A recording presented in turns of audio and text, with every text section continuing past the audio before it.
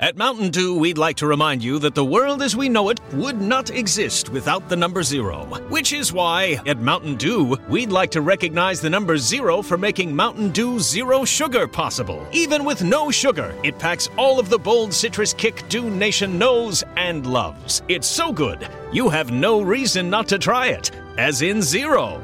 Get it? Crack open an ice-cold Mountain Dew Zero Sugar. It's zero sugar. All Dew.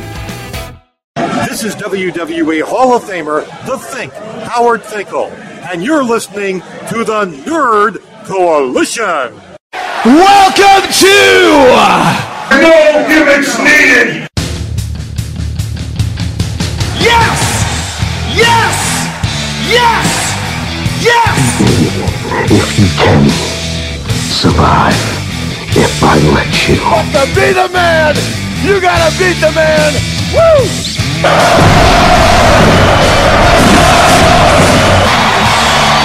kid do big that sucker.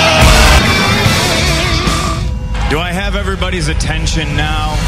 Yeah, I hear you, CM Punk. Welcome back to the No Gimmicks Needed Wrestling Podcast. I'm your host, Mr. A&E, and my co-host, not Deion Sanders for Prime Time. What's going on? It's me, the PRIME.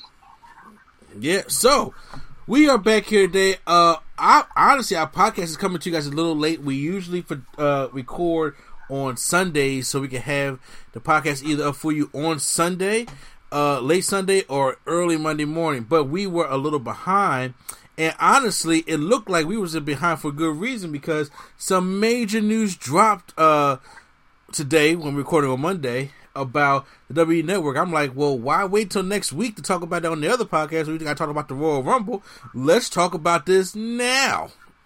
So, it just worked out beautifully that week. I was like, only thing we ain't got that much to talk about, but I was like, well, now we do. So, before we get all into that, man, first of all, how you, man, bro? You doing all right? Yeah, I'm good. Did you have? I'm good. It's been a week, so you ever see the inauguration? I saw some of it. You saw some of it? Well, I saw what you can call the entrances. You know, and look, we on a wrestling show, so yeah, we saw the entrances, right? No, I saw that. I saw the whole. Look, I'm gonna tell you, it's people are weird, funny on the internet. It's like I saw it, but like the takeaway for some reason was this guy wearing Jordans. That was the takeaway. For some reason, it was like, "Yo, did you see that guy with the Jordan shoes on?" Yeah. That was Kamala Harris's, I want to say, niece's husband. I don't know, but that's what they take away with, right? Yeah, I mean, that Michelle Obama looking sharp, Bernie Sanders meme. Bro, have you seen? Yeah. I know you had to see some of the memes of the Bernie Sanders thing. Yeah, I seen a lot of them. A lot of them. What are some of your favorites though? I would say maybe the one with Janet Jackson. Oh, I didn't see that one yet. Oh, it's like one with Janet Jackson, where when she like hands covering her. Mm-hmm. On her album is like that one. The Fresh Prince. Somebody put him sitting in the Fresh Prince chair in the intro. I missed that one. What did he say? Did you see the Friday one? Yeah, I think we posted that on our page. I think the one with like him. Friday one. It says that Chris Tucker had me dying. I was in tears. Yeah, somebody put that. It's Chris Tucker, Ice Cube, and Bernie on. Yeah. No, I'm talking about the one where they replaced Ice Cube, just put Chris Tucker and Bernie on that joint. Oh, no, I didn't see that one. Yeah, no. I'm trying to think of what else. That sparked a whole lot of memes, I will say. It did. I'm glad he made a shirt and giving the proceeds to charity. So, somebody made a what? Somebody made a Queen one. You know the Queen one? They all four of them. Yeah.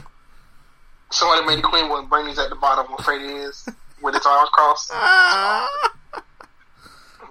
Well, look. If y'all want my more detailed review of the inauguration, y'all guys should check out the Nerdgasm Talk podcast, which is affiliated with SpaciousPhilly.com. SpacesPhilly.com, the production. You get all your black podcasts here, right here in the city of Philadelphia. And make sure you guys check out all the content they have on there, such as the Lulu and Pop Horror Show, Both Sides, and the Market Dark Show. Check out all of the Nerd Coalition's podcasts on there as well. The No Gimmicks Needed Wrestling Podcast, Nerdgasm Talk Podcast, Turntables, Hip Hop Culture and Beyond, Drunk Thoughts, Sober Tongues, and hopefully launching this week. I've been working hard on it.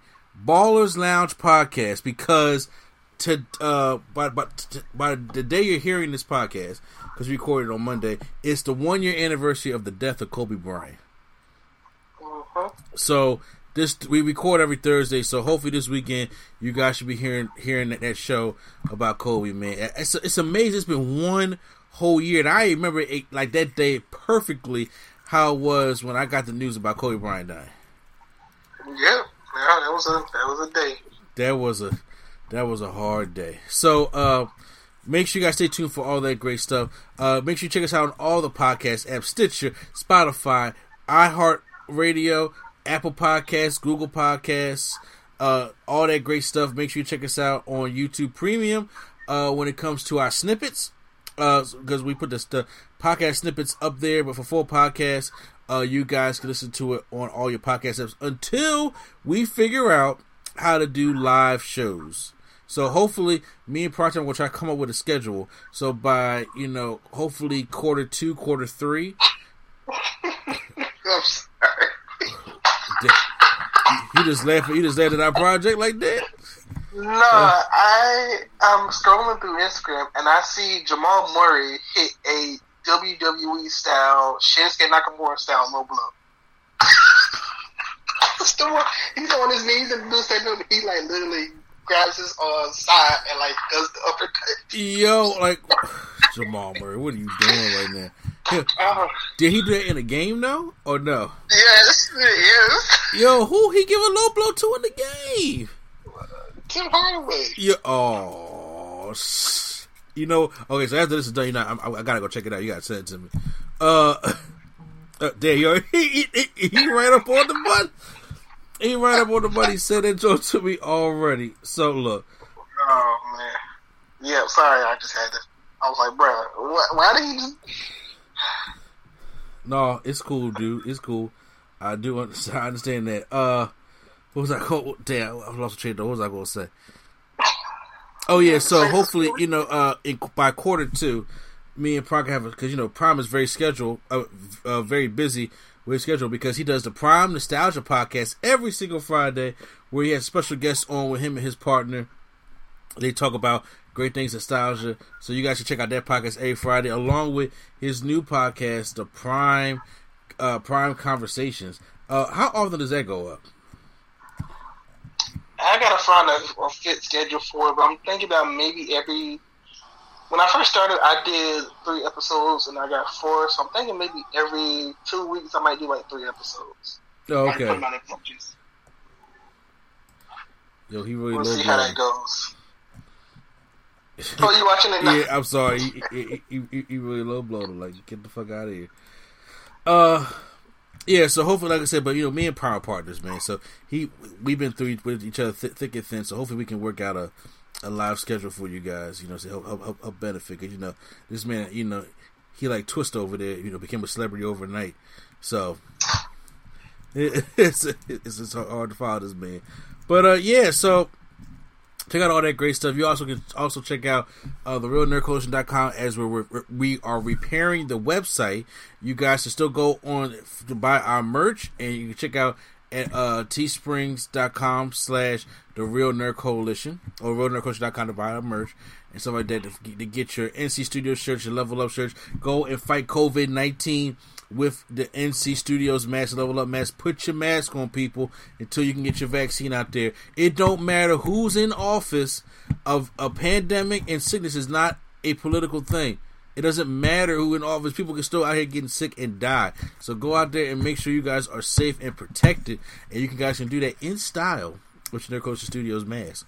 And make sure you guys check out Q-Flow and the War Drum and all the music Q-Flow has been doing. Say that's his successful album, but he has dropped mixtape and tracks after that. So we'll make sure we give that praise. And also, still, like I said, check out Prime Nostalgia podcast as well.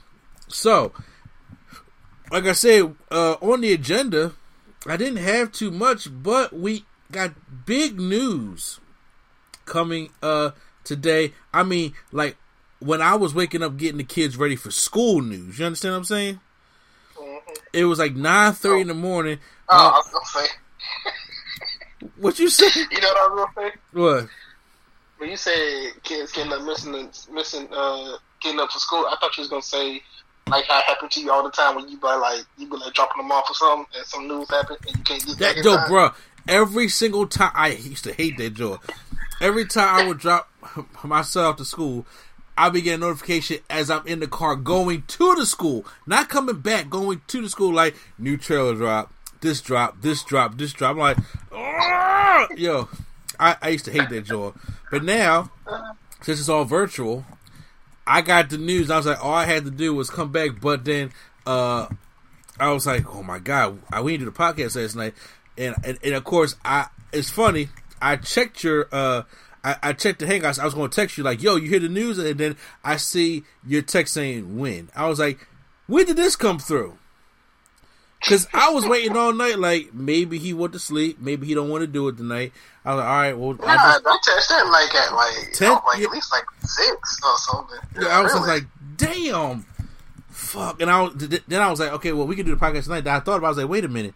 Ain't today his birthday? If it's his birthday, he not going to want to do it today. And then, so it's next Monday. So I'll make sure we ain't got no podcast to do next Monday. We're going to do it on time this week. So, but NBC Universal, their Peacock streaming service, which, like I said, I don't have Peacock. I already got no streaming service. You do got Peacock? What's on Peacock other than The Office? Well, for me, I'm going to just tell you some stuff that I like. They got like the whole Saved by the Bell thing on there for me. And I don't know what else is on there other than that. Damn. See, I don't usually watch the NBC shows. You know what? I'm going to scroll through it right now and tell you what's on there. Wait, now, do they have like Chicago Fire, PD, and Med on there? I don't know. I have to check, but I know they have every single Saturday Night Live, like from the beginning, every single episode. Oh, okay. So I can definitely watch. What's up with that? Yeah. Yes, I was definitely watching the Eddie episodes. Oh yeah. So they got The Office, Brooklyn Nine-Nine, Parks and Recreation, 2.5 Men, Chicago PD. Yeah, they got all that Chicago stuff. Okay, so that's what I'll watch it for. I'll watch all my Chicago stuff. George Lopez. Yeah. Okay. They already got a lot of WWE on there already. They got Purple Soul Sessions, WrestleMania Rewind, the Monday Night War, my bad. They got a Triple H, 25 years of Triple H, the Ruthless Aggression documentary. Oh, wow. Apparently. Okay, so... Yeah, a lot of stuff on there, yeah. So, with that being said, they, WWE and NBC Universal said Monday they reached a multi-year agreement that gives Peacock exclusive streaming rights to WWE Network for American viewers. That means only in the USA. So if you're one of our listeners from Canada or Brazil or South America, which is in which Brazil is in, or Europe, whatever the case may be, this doesn't affect you. It only affects the people in the United States. So, quick question, because I wasn't quite sure with this. Mm-hmm.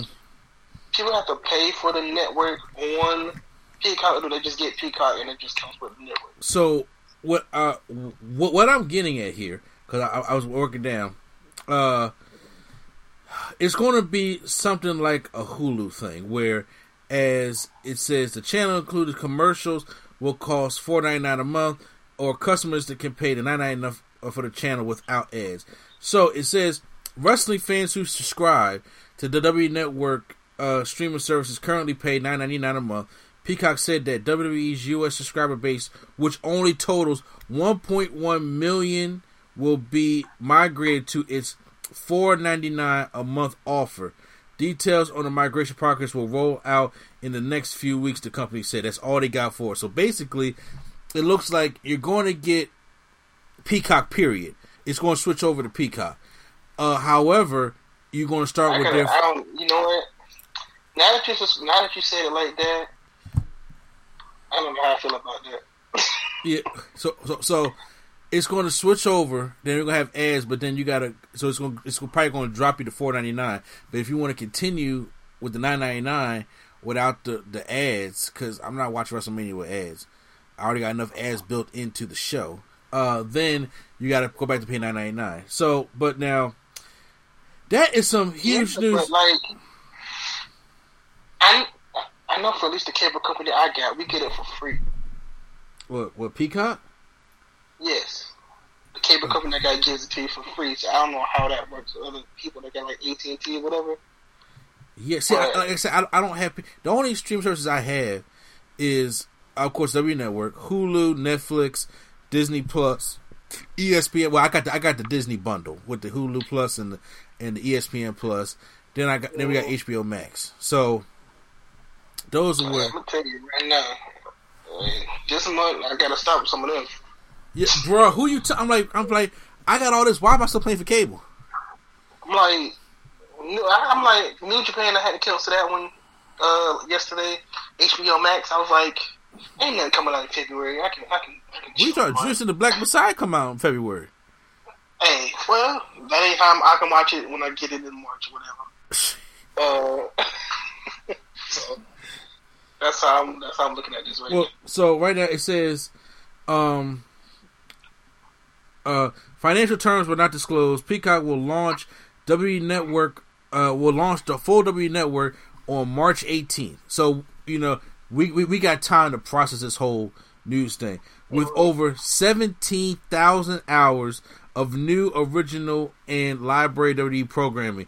This will include live pay-per-views, events such as WrestleMania, SummerSlam, Fastlane will be the first WWE pay-per-view event to stream on Peacock.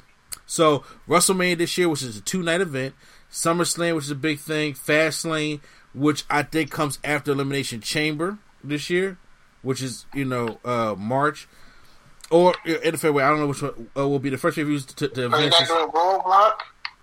End of the line? No, they did it a while. Will be on Peacock March 21st. So yeah, the network will also include original series like Steve Austin's Broken Skull Sessions, which you said, replays of SmackDown and Raw, as well as documentaries such as WWE24. The company said it will produce a signature documentary annually for Peacock starting in 2022. Now, one thing WWE does good is the documentaries. So, with this news being said, the WWE Network is transforming a transformative addition to the platform. It complements Peacock's massive catalog of iconic movies and shows, as well as the best live news and sports from NBC, Universal, and beyond. So this looked like, honestly, this was bound to happen anyway, because the third quarter. I thought it was going to be Disney Plus or something, right? Well, the third quarter of 2020, the WWE Network had an average paid subscribers of 1.6 million, down roughly 600,000 from the prior quarter, but an increase of 6% year over year, making the platform the first annual growth since the first quarter of 2019. The company originally launched the WWE Network in February 2014 when it ended its traditional pay-per-view event business. So, Peacock launched nationwide in July 2020 and has almost got. They only been around in July? They only was around in July, and they already have nearly 22 million signups for the first 6 months of wide release. The company said. So, now this is probably what you were talking about. Eligible customers of Comcast Xfinity X1 and Flex and Cost counter a total of 24 million households get Peacock Premium included at no additional cost. So that's what she was probably talking about. The cable gave it to you for free. Yeah. So probably you don't probably have to pay. Like, do you still see ads in your stuff for Peacock? You do get the commercials, like the when you're watching the full show, you get commercials. So you're probably still going to get that. So you probably don't have to pay for W Network. You just have, unless you don't want ads. Hey, if it's free, I don't care about it. They're not even long ads. They're like 5-second ads. Well, I mean, you're kind of like Hulu give you like 90-second ads. Yeah, Hulu give you like the 5-second, then the 10-second on the next one, and the 90-second. Yeah, nah. This one is just like straight up 5 seconds or 10 seconds. So I'm cool. So now, with all that information being said, give me your thoughts on that groundbreaking news. I am cool with that, but if it was like all this for $4.99, I don't know how. I'm like, if it was like I already get Peacock, and then on top of that, they put the network on it for $4.99, I probably would not have like. I'll be honest, I probably would not have paid the extra for the network. You said you would pay extra for what? I probably would not have paid extra for the network. If I already had Peacock and I would have had to pay $4.99 for that network, yeah, I probably would not have paid it. Cause for me, I'm on and off with the network. I have it, and 1 month I don't, because I just don't. I just don't watch anything. And then when I feel like watching something, then that's probably when I'll be like, all right, time to get it again. Honestly, to me, the network hasn't fallen off because the product of WWE has fallen off. And now, once again, I watch the network for documentaries. I watch the network for like the original shows and stuff like that. But the problem is the network got like my YouTube channel in the past year. They have been inconsistent with everything, such as whatever happened to the rest of the Ruthless Aggression documentary. Who knows? That was supposed to be in the fall of 2020. It never went up. It's like we don't know when an Untold happens. Table for 3 was every now and then, but I'm like, but next thing I don't even know when it comes on, and then I look up on the network. I'm like, wait, we on season 5? When these other seasons happen? Because they never said anything or promoted anything. It's like they got the new WWE Chronicle of Bianca Belair. The only thing that they really had promoted was starting in February or was it January after the Rumble, when they start doing those documentaries on like Beth Phoenix, Yokozuna, Lex Luger, RVD. And I was we'll tell you a story that we don't need, but I'll let you figure out what do we talk about. Well, I feel you, but I'm like, those were things I was actually interested in seeing, but because they promoted it, and then of course they promoted the Undertaker's documentary, they promoted Austin's Broken Skull Sessions, but everything else is just like, well, you turn on the network, it's there. I'm like, they don't promote that kind of stuff anymore. Raw sucks. SmackDown has been good for the past 4 weeks, but before them 4 weeks, it sucked. So I'm just like, it's unbalanced. I'm not going there to watch Raw or SmackDown.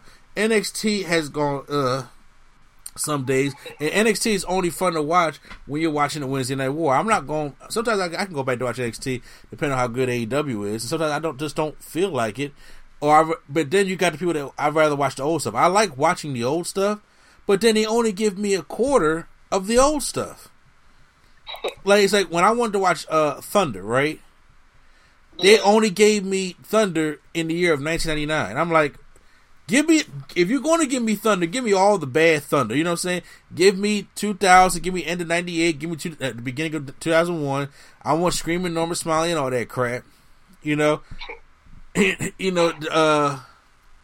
Those kind. I like going back and watching the old Raws or the old SmackDowns. But then on top of that, you go back and watch these shows, and they dub it over with this terrible generic music because Vince don't pay copyrights. They definitely don't have no. They definitely a lot of music change. Yeah, a lot of music, which takes me out of it sometimes. Or they may dub in audience reaction stuff like that. I'm just like, just leave the shit alone. let it be authentic as it was. You know what I'm saying? And that's also, so if you're going to fuck with the old shit also, that's just going to take people out your stuff. And once again, WWE, for what is product, they're not going to admit this, but Vince know they can't compete with nobody. Look what's happening out there right now. It's not even about competing with AEW, because AEW is just doing its own thing, trying to do its own thing, but the streaming service market is taking over. And right now, especially with the pandemic going on, and they're still trying to do these live shows and do stuff like that, people are like, fuck this. If we're going to be home, then we're going to stream stuff. And you got big movies. Netflix got the thing where there's a new movie every single weekend coming out. How can you argue with that? Yep. You got Warner Brothers, who teamed up with HBO Max, saying that all of our releases for the year of 2021 is going to be coming out the same day as it's on HBO Max. I'm like, okay, so I ain't got to go risk my life at a movie theater with somebody who don't want to wear their mask, or who wants to sit all next to me and put me at risk. I'll just stay home and watch the shit. Now, don't get me wrong.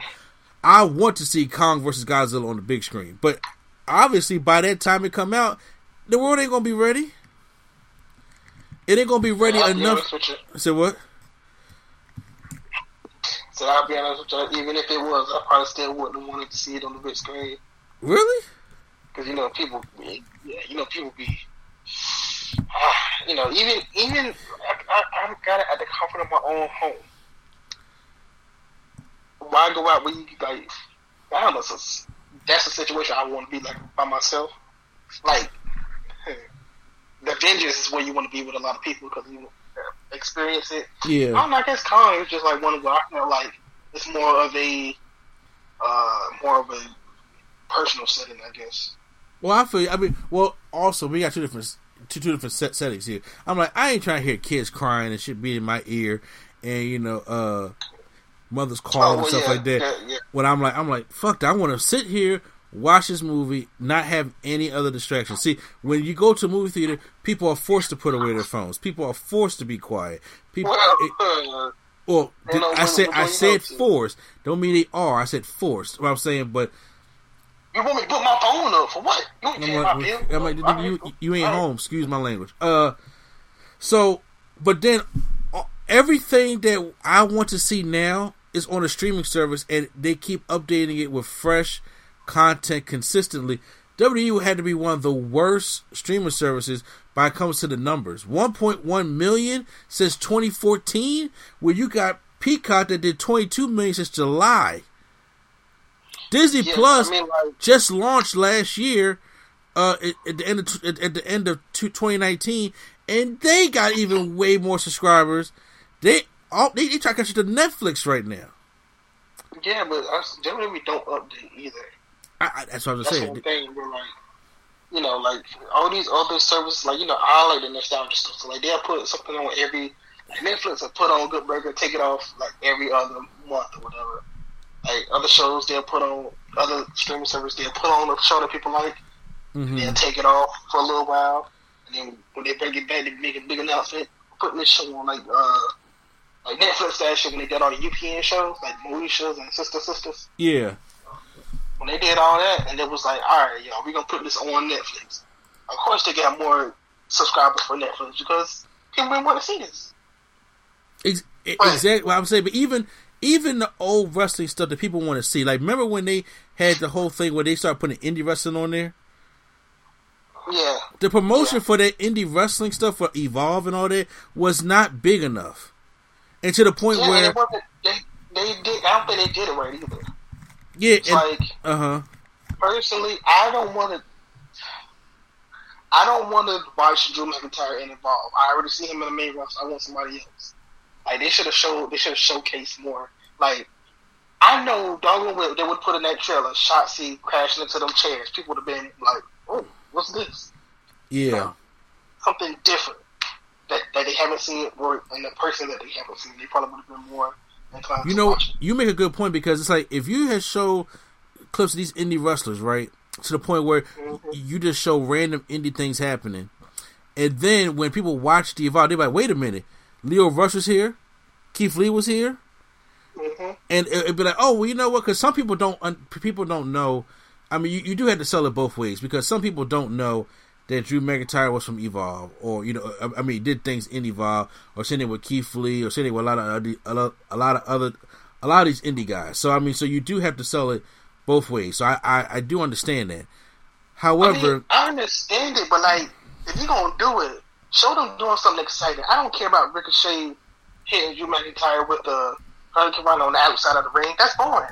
Show Ricochet doing a double moonsault. Look. Ricochet doing a double moonsault and like craziness inside the company. If y'all don't want to show like random people, anything, at least show them doing something exciting. I would say. Don't show Drew McIntyre hitting a Claymore kick because he does that every week. Yeah, show Ricochet jumping off a ladder. Yeah, like out on that. Like I mean, well, I think what you're trying to get at something there is the marketing. Yeah. Yeah, it is the marketing. So I'm just like, I think that if they do a better job at marketing the stuff, because 1.1 million subscribers since 2014 is a failure. No matter how you slice it, no matter how you look at it, 1.1 million subscribers since 2014 is a failure. Where you have these people that is launching in double-digit millions. Even HBO Max, with as their low subscriber count compared to all these other ones, got more subscribers than Peacock and all them do right now. Especially with the Warner Brothers thing happening, because right now it's like almost every because the new Denzel movie comes out this Friday. Mm-hmm. The Little Things with Rami Malek and Jared Leto. Yeah, I'm gonna see that. I can't wait to see that. Yep. So I'm just like, okay, well, see, this is the exact problem that they had last time, and I'm like, so you know what? I think it was bound to happen. You knew it was bound to actually happen. That they was going to have to sell this thing to somewhere, because see, now you can broaden up the audience now. So people that watch Peacock, that's 22 million, are not. They probably don't even aware about W Network. You know what I'm saying? Or even like, they don't do nothing to. They don't even do nothing new though. I mean, yeah, the documentaries are cool, but you're not gonna bring no casual fan in with a documentary. Well, it's not just about that. They're trying to do with this plan here in 2022. They said they're going to update that stuff, freshly monthly stuff, by 2022. So there's going to be some kind of new content. It's kind of like this. I would have loved to see R-Truth's game show promoted more, and then also like an actual game show. Here's my thing: if you're going to make these superstars come to the COVID center to do a wrestling show, why can't you set up a stage backstage so it could R-Truth can have an actual game show, so it looks like an actual game show? Why is his game show on Zoom? And I'm like, okay. I think that was in the early stages, though. Say what? I think that was in the real early stages, though. I mean, is it still there now? I think they don't. I think they taped it all in one day. Oh, so it don't even come on no more, right? No. Yeah, that's what I'm saying. So it's like, remember, I used to love the Edge of Christian show. That was funny to me. Yeah. And I was like, okay, season 2, and you didn't hear nothing about season 2. And I'm like, well, season 3. Wait, so season 2 happened already? Season 2 was the last season. Did I see that or did I miss it? I'm not sure. You had to have seen it. That was the most recent season in season 2. Okay, another season of that. Y'all keep bringing these damn legends to the ring to face these younger guys who don't need to be facing them. Don't you dare say Legends House. Bring back what? Tell me the hell you wouldn't be entertained seeing a Legends House with Sting, Goldberg, Shawn Michaels, like seeing them do something special with your legends. You got a whole network to do that with. Put all them old guys in Legends House. Do season 2 and you could do them Legends and do like stop having them come back to do all this bullshit. Tell me it wouldn't be entertaining. Can you imagine a Legends House, the rap show as they're getting ready for the Undertaker's retirement and seeing BSK at the strip club? That wouldn't be entertaining. I don't know. Personally, I can tell you, I don't know. Bro, you already see. No, you try to create a narrative. So you want me to see Godfather falling out over the girls? Bro, it's gonna be funny as hell because they gonna sit there. You can't. You're not. First of all, it's W Network. Okay, they're PG. Well, I mean, I'm not a reality TV person, so probably that's why it don't interest me. Probably. But I'm gonna say like you can definitely see like you're not gonna see they're gonna block the girls out. But just imagine say like, hey, look, let's recreate the the Road Warrior spot in the club again. You know what I'm saying? It could be some very entertaining stuff opposed to just seeing 28 legends come out to stand in the ring to clap to hear the Undertaker's music and call it a day. I'm like, I'd rather see what the old guys are doing in their lives now, trying to cope with retirement. You say what? Retirement. Yeah, I'm just saying, you keep having all these older guys on. I'm like, no, man, fuck that. Put these guys on like Legends House. That was something to do for the Legends, or put them in some cinematic matches. They do not know how to use the Legends at all. They do not know how to use these Legends by no means whatsoever. And it's depressing almost. It's bothersome, and I'm like, screw that, man. There's a lot more. There's a lot more that you can do. So, would it go to Peacock? I'm not mad. I don't have Peacock, but right now, all it does is open the door for me to be able to watch my Chicago shows, such as Chicago PD, Chicago Fire, Chicago Med, Chicago Justice. Because I love all the Chicago shows. My wife could watch her Law and Order, her Criminal Intent, or SVU, or regular Law and Order. I don't know if they got Cold Case up there. If they got Cold Case up there, she'll probably get that shit tonight. You know what I'm saying? But and she is a huge Office fan, so she loves watching The Office. So I'm just got like The Office, and they got like something called The Office, like super fan version or something. I don't know what that means. But. Yeah, and they probably got that grocery store thing on there. Like, she loves all them kind of comedies. So Peacock will really benefit from her, and we can share, because I could be on the wrestling tip with it. So I'm just like, you know what? Hey, I see it as a win. I see it as a win. What I don't see as a win.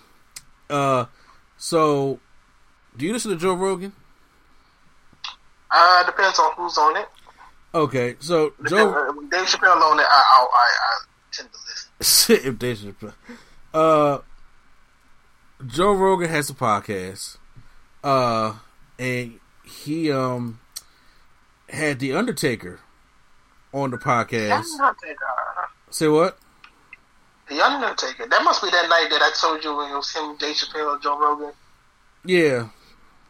It probably was that same night. It probably was. So he had The Undertaker on there, and they were sitting there just talking, and they talked. First of all, literally, the part that everybody is talking and complaining about, literally, is like the end of the podcast. The whole podcast is literally them talking about his injuries. I mean, look, Joe Rogan, they kind of just sit there and talk shop for like 3 hours, sometimes be 4 hours. So.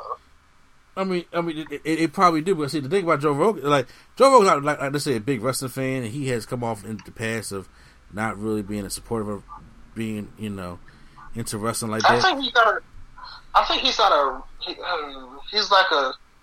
wrestling fan, but he appreciates, he likes some moments. He's not like a fan, but he seemed like I seen him go on the terrace of how good Ric Flair is at cutting the promos and stuff like that. Yeah, I mean, he's not a fan like me and you, or like a lot of people. Well, yeah, I mean, so because just real quick, if I'm going to suggest a Joe Rogan episode, listen to the Jake Roberts one, because that always gets me. So I'll say the Jake Roberts episode is the one you should always exactly. Well, no, the reason why I just brought it up because I went back to listen to a transcript of it after I heard another podcast I listened to mention this, and I was like, if he was a wrestling fan, he probably would ask that question. Remember when Undertaker was injured back in 1999 and he was in that 6-pack challenge at Unforgiven, and British Bulldog took his spot,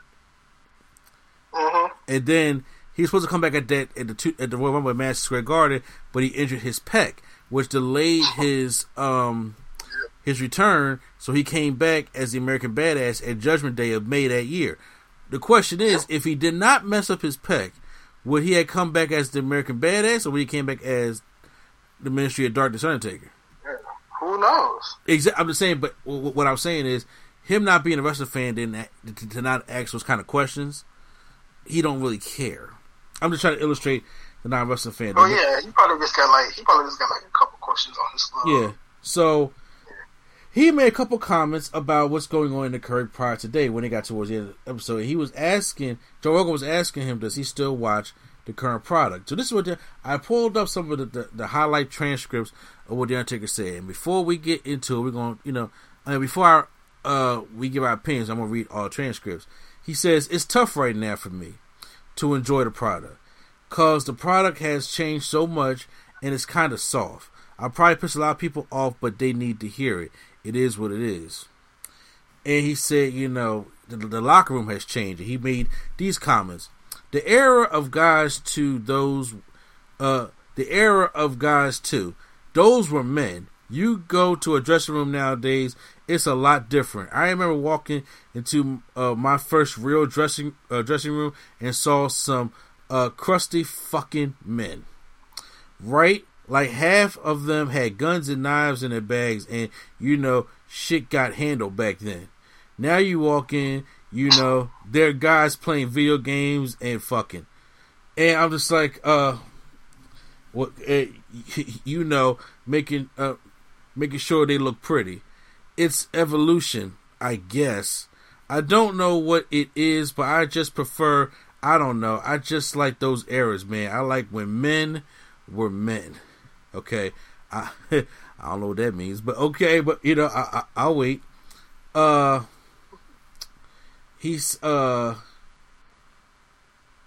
are there are a couple comments of different people talk about it, what it was, but here's my thing so far. I agree with him on certain things, and I disagree with him on other things. How do you feel? Okay. I don't understand what's the problem. So, I'm just saying, he asked him about the product, right? Yeah. But Taker started talking about stuff outside of the product. That's what I don't understand. It's like, if they, why does it matter if they're playing video games? Like, why do you care? Wow, because they not carrying around knives backstage. Like, what do you mean? I mean, I wouldn't want to carry a knife or a gun. Period. I mean, that's what probably makes the world a better place. I'm just saying, You know what I'm saying? Like, what I'm saying he carries like 15 knives in his backpack. Because I got video games in my backpack, and you got a knife in your backpack. We different. Me personally, if I walk into an environment where people are carrying knives and guns, that's an unsafe environment. Yeah, well, apparently that's how Taker likes it. He likes people sharpening up their knives. So, I mean, I understand you don't understand it. I'm saying, but do you agree with anything he said or disagree with anything he said?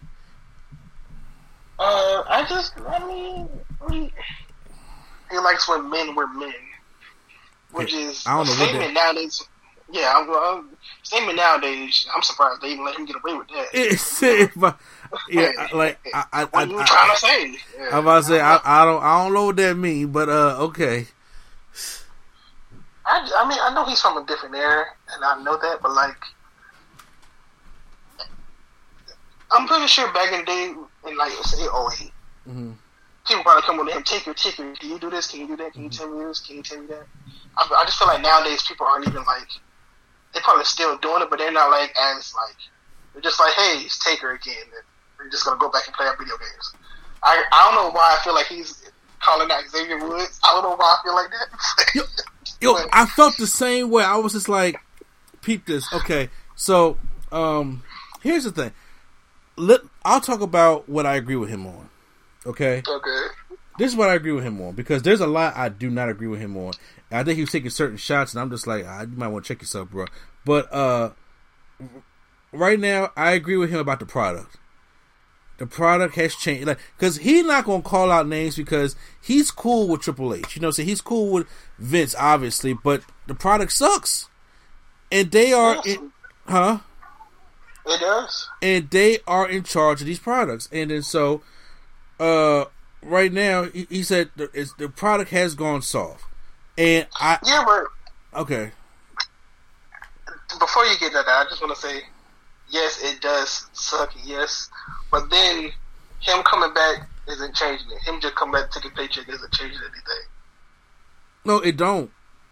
It don't. I mean, so the product sucks, and instead of at least he has the power to say that it sucks, to try to change their mind. Like Stone Cold can say this product sucks and gets like, he won't get crapped on Thank Taker and a couple others. You just go to their face and say this sucks, and not get like crapped on. Like he'll still be whatever, main event, whatever. Mm-hmm. I don't know why they don't just use it. Just use that power. It's like, you're not gonna. What's the worst you're gonna do to Undertaker? Yeah. Now put him in Hall of Fame this year. Put him in next year. Okay. Yeah. Well, it's like, how do I say it? He also said in other transcripts that that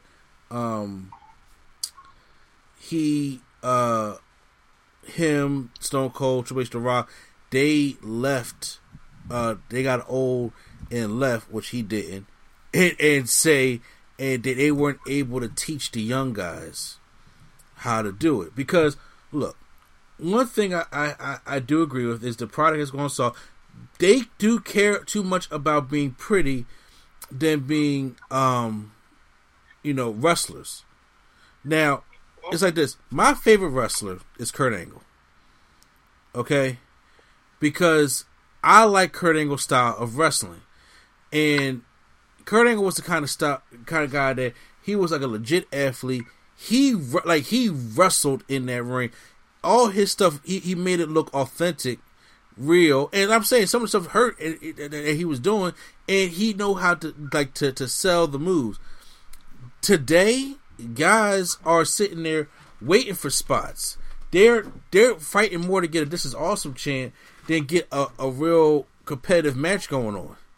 That's why there's the believability of it is gone, which I do agree with him on. They have gone soft. Like I tell you every time on this podcast, I hate the pile-up spot.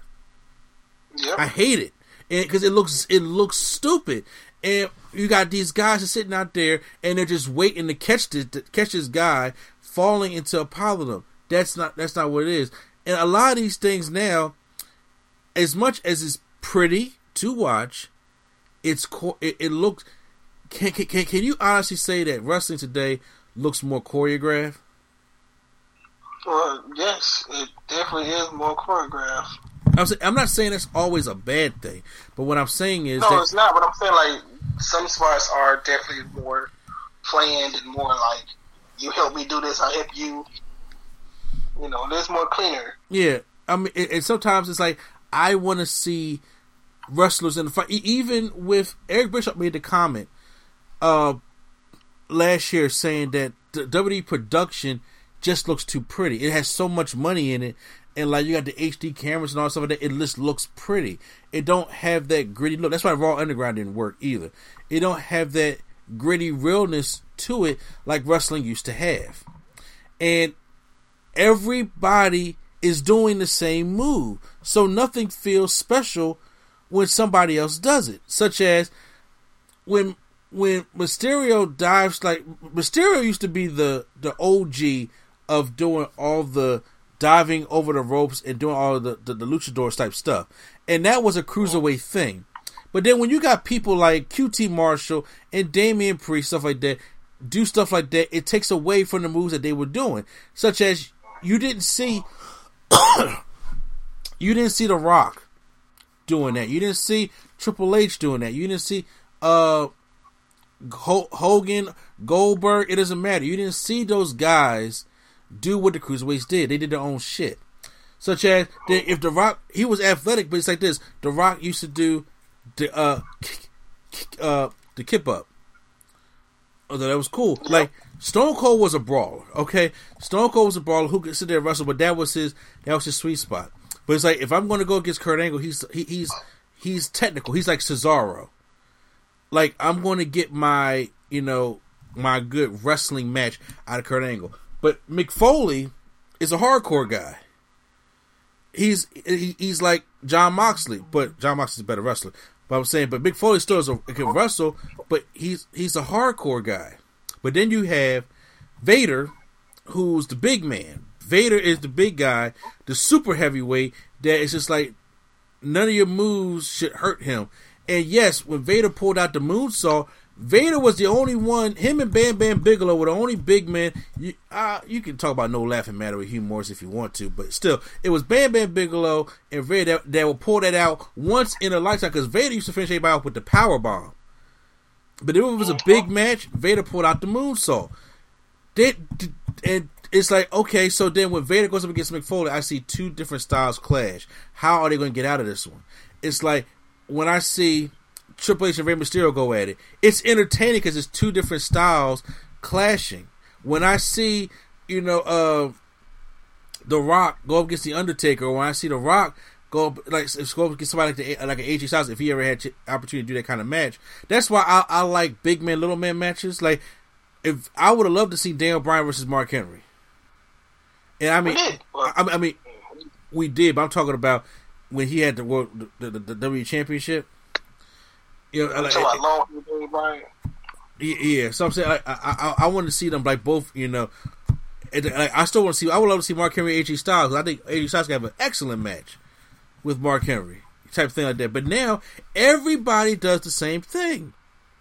Everybody does the same thing. So there's no difference. You've seen it already. It gets played out, and to the point where now everything is so choreographed on certain things, it takes it out of just a fight. And then on top of all that shit, they do all these choreographed moves, and nobody sells shit. Mm-hmm. That I think bothers me the most. Nobody sells shit. And I remember I went to Icons of Wrestling, and I see Melina there. And I said, hey, I'm a big fan of yours, Melina, not for the obvious reasons. Like, I told her that. You know what I'm saying? I said, not for the obvious reasons. But I said, one of the reasons why I'm a big fan of you is because you took the art of selling seriously. And a lot of women and a lot of people wrestling now don't take that art seriously anymore. Wait a minute. I definitely don't think Undertaker had this thought when he said it. Do you think he meant like the actual product, not the most of the people? Say what? I know what you're saying. I know what you're saying. What I'm saying. Do you think when he said the product, do you think he just meant like the direction of like storylines and such, not the actual like prettiness of it or whatever? I think he talked about. I think he was referring to the product as like the wrestling show, like storylines and stuff like that, and also when it comes to the wrestling, because he has mentioned before of how he's not a fan of how the wrestling is today. Mm-hmm. And like I said, I mean, it's entertaining to look at, yes, but there are things that are too much in time choreographed to the point I'm just like, yeah, it can't take out the match because you kind of seen it already, and it doesn't make anything feel special anymore. And maybe it's because those young, and he was like, because now he makes it the claim that's saying that the old guys, we got old, so we wasn't there to teach the young guys. I'm like, no, y'all was there. Y'all didn't want to work with them. Yeah, they didn't want to like help them out because they was young. Y'all didn't want to work with the person you can name on your hand. The guys that actually went out there to work with the younger guys. And who's the first one that comes to mind? I'll be honest with you, I can't think right now. Who he took up? Chris Jericho. Okay, I was gonna say Jericho. Well, you said back then. I didn't know if you meant like. Okay, well, yeah, I'm sorry. I'm saying. I'm thinking Jericho though. Yeah, so we was on the same page. I'm just making sure. No. Jericho has throughout his years worked with the younger generation and helped put them over. There was Shawn Michaels kind of did it, but not by much. Because, Shawn Michaels is what I'm saying, he's a political guy. When I say political guy, I mean backstage in wrestling. I ain't talking about in the show. I'm talking about he I liked it when he helped out Shelton Benjamin. You know what I'm saying? That, help his level out, stuff like that. And worked with Lance Cade and Great Khali and all that stuff like that. But like I said, so in his later years, and I'm like, I'll give him a little bit of a prop for that. Or working with Randy Orton and working with Edge. Like, he helped. Those were back when they were younger. He worked with them younger guys. Undertaker, I will give credit to. Undertaker worked with some terrible people. Heidenreich, Vladimir Kozlov, Great Khali, Snitsky. Yeah, he did work with them terrible guys, but they were terrible. And it's not like they retired, huh?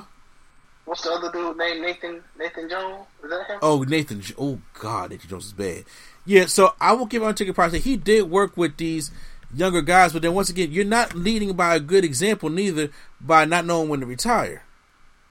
Because you on that Hogan level, you on that Ric Flair level right now, where you don't know. It's like this is the spotlight, and on top of that, when the last good WrestleMania match the Undertaker could do, like from bell to bell, was CM Punk. Okay. At WrestleMania 29, every WrestleMania match Undertaker has had since going 21-0 has not been that great. And look who he's working with. WrestleMania 30, Brock Lesnar. WrestleMania 31, it was Bray Wyatt, and Bray Wyatt don't even get to win. That's the young guy. Mm-hmm. He don't even get to win. WrestleMania 30. At that point, some of these are honestly not even his fault. So you know that Vince is the one in charge. But I still think he should. I don't know. I think they should just off script and let him go take over. I don't know. Maybe that's just me. Yeah, WrestleMania 32, Shane McMahon. WrestleMania 33, Roman Reigns. And it's like, and then he just completely sucked in that Roman Reigns match, and that was how I put Roman over, but it didn't do anything for Roman. Roman has done more for himself in the past 6 months than that WrestleMania match did for him at all. That match definitely. And then he came back at 34 to squash who? Cena. Then he comes back at he don't come back at 35. Then he does 36 and does what? He has a great match with AJ Styles in the Boneyard match, but AJ don't win. Yep. So you're not necessarily making it. But he want to ride off into the sunset. But he want to ride into the sunset. He always bring it. I don't know. I honestly, I don't. It's a weird situation. I think. Yeah. But it's just, I agree with some of the product being soft, and they need to, bring some of that authenticness or that realism back to it. Such as, remember how you said Cody shouldn't even be having a long drawn out match with what was the guy's name? Peter Avalon. Peter, exactly. Why is he doing that? That should be a squash match. Like, I know they be wanting to show what they can do, but Cody's not the person to be showing off. No, but I'm saying, but here's the thing: you if you want to show what that person can do in a match where they're losing, you do that on Dark, not on Dynamite. You do that on Dark.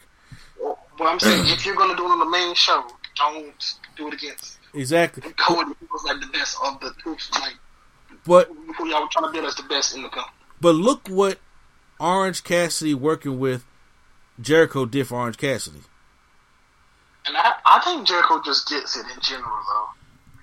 Like, Jericho said at first he didn't even understand the Orange Cassidy thing, but he knew that people were into Orange Cassidy and just loved Orange Cassidy, so he wanted to work with them. But I'm just saying, Jericho's been like that his whole career. Look, remember when Jericho, except for Fandango. except Fandango, yeah, it didn't work with Fandango, but remember Jericho actually was the one who made people actually think about who the hell Pineapple Pete was. Mm-hmm. Oh yes, that was good. They should have kept that going a little bit. Yeah, I was wondering if they would keep it going a little bit long. I don't know what happened to him now. He probably on Dark, probably. If not, I don't know. I thought he was on. I think he went to the other side. I think. Yeah, I don't know where he's been at, but he helped get that name over. Also, what Matt Hardy's doing with Private Party, what Sting's doing for Darby Allin, that's what you need to be doing as a legend to help these guys, learn some of that stuff. You also got to teach them how the business is. And once again, it don't help that the audience attention span is like, rapid fire. You got to keep going and going. And they don't like long storylines anymore. And they don't like the roughness anymore. But Bret Hart was like, saying the best there is, best there was, best there ever will be. And some of his matches just look brutal. It's like now when you see a ladder match, they're setting up that you're trying to outdo each other's spots. So now, every time I see a ladder match, I'm looking for the ladder bridge between the ring and the barricade, right? Because something new. I think not every ladder match is pretty much the same. It is pretty much the same, but remember back when they did Shawn Michaels and Razor Ramon, right? Mm-hmm. That match was just good because it was brutal. First they used a real ladder, and second off, they just throwing people onto the ladder. Like, they don't even do that anymore. To me, those ladder spots look more devastating when people get thrown on the ladder or they miss and they hit the ladder, opposed to them jumping through the ladder or doing like a high five spot off the ladder. Yeah, I'm saying, I think ever since, I don't know what year it was, ever since that year, it's like the ladder matches go on the same pace. So like you said, ladder bridge, the spot where we gotta jump off we gotta be in the middle, we get thrown off into the road, we caught ourselves and stuff like that. Yeah, like the same type of match every time. Yeah, I'm like it gets so choreographed to the point that now they're doing more dangerous shit that they gotta actually catch these people and make sure they don't kill themselves, opposed to just trying to have a brutal match. That's why I enjoyed the Sami Zayn, AJ Styles, Jeff Hardy ladder match, because it was different, and they didn't do that much, because they all old. Everybody in that joint is over 40 except for Sami Zayn. He in his 30s. Well, we think that. I mean, is he 40? No, I'm just kidding. I think he is in his 30s. I'm saying the beard say otherwise. Oh yeah, and otherwise I'm saying, but Jeff in his mid 40s, AJ in his mid 40s, they can't be doing this. So they used to do in TNA back in 2005. So. But that was a good ladder match to have with those kind of guys. And I thought that was one of the top matches of last year. So, that's one of the things that, need to, that I agree with him on. Now, let's get into the shit I don't agree with. I don't understand the whole video game thing. Yeah, me neither. I was like, okay, first of all, it's a matter of the times. This happens to a lot of old people anyway. It's the matter of the times. Times change. And everybody wants to hate on these millennials. Millennials are the ones that are changing the world. Mm-hmm. Where the baby boomers was the ones that's fucking up this world. And Undertaker made a comment and was just like, he's in his mid-50s. Right now, I'm not saying he's old, but on a rocket chair. But he's old to be in the locker room like that every day. He's mid-50s, right?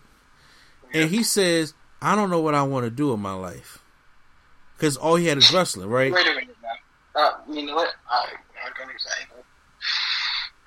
All right, continue. I'm not gonna reply to that. Okay, so, and I'm just like, but yet, let's look at Xavier Woods, right? Because he's the biggest game guy, right? This man has a PhD.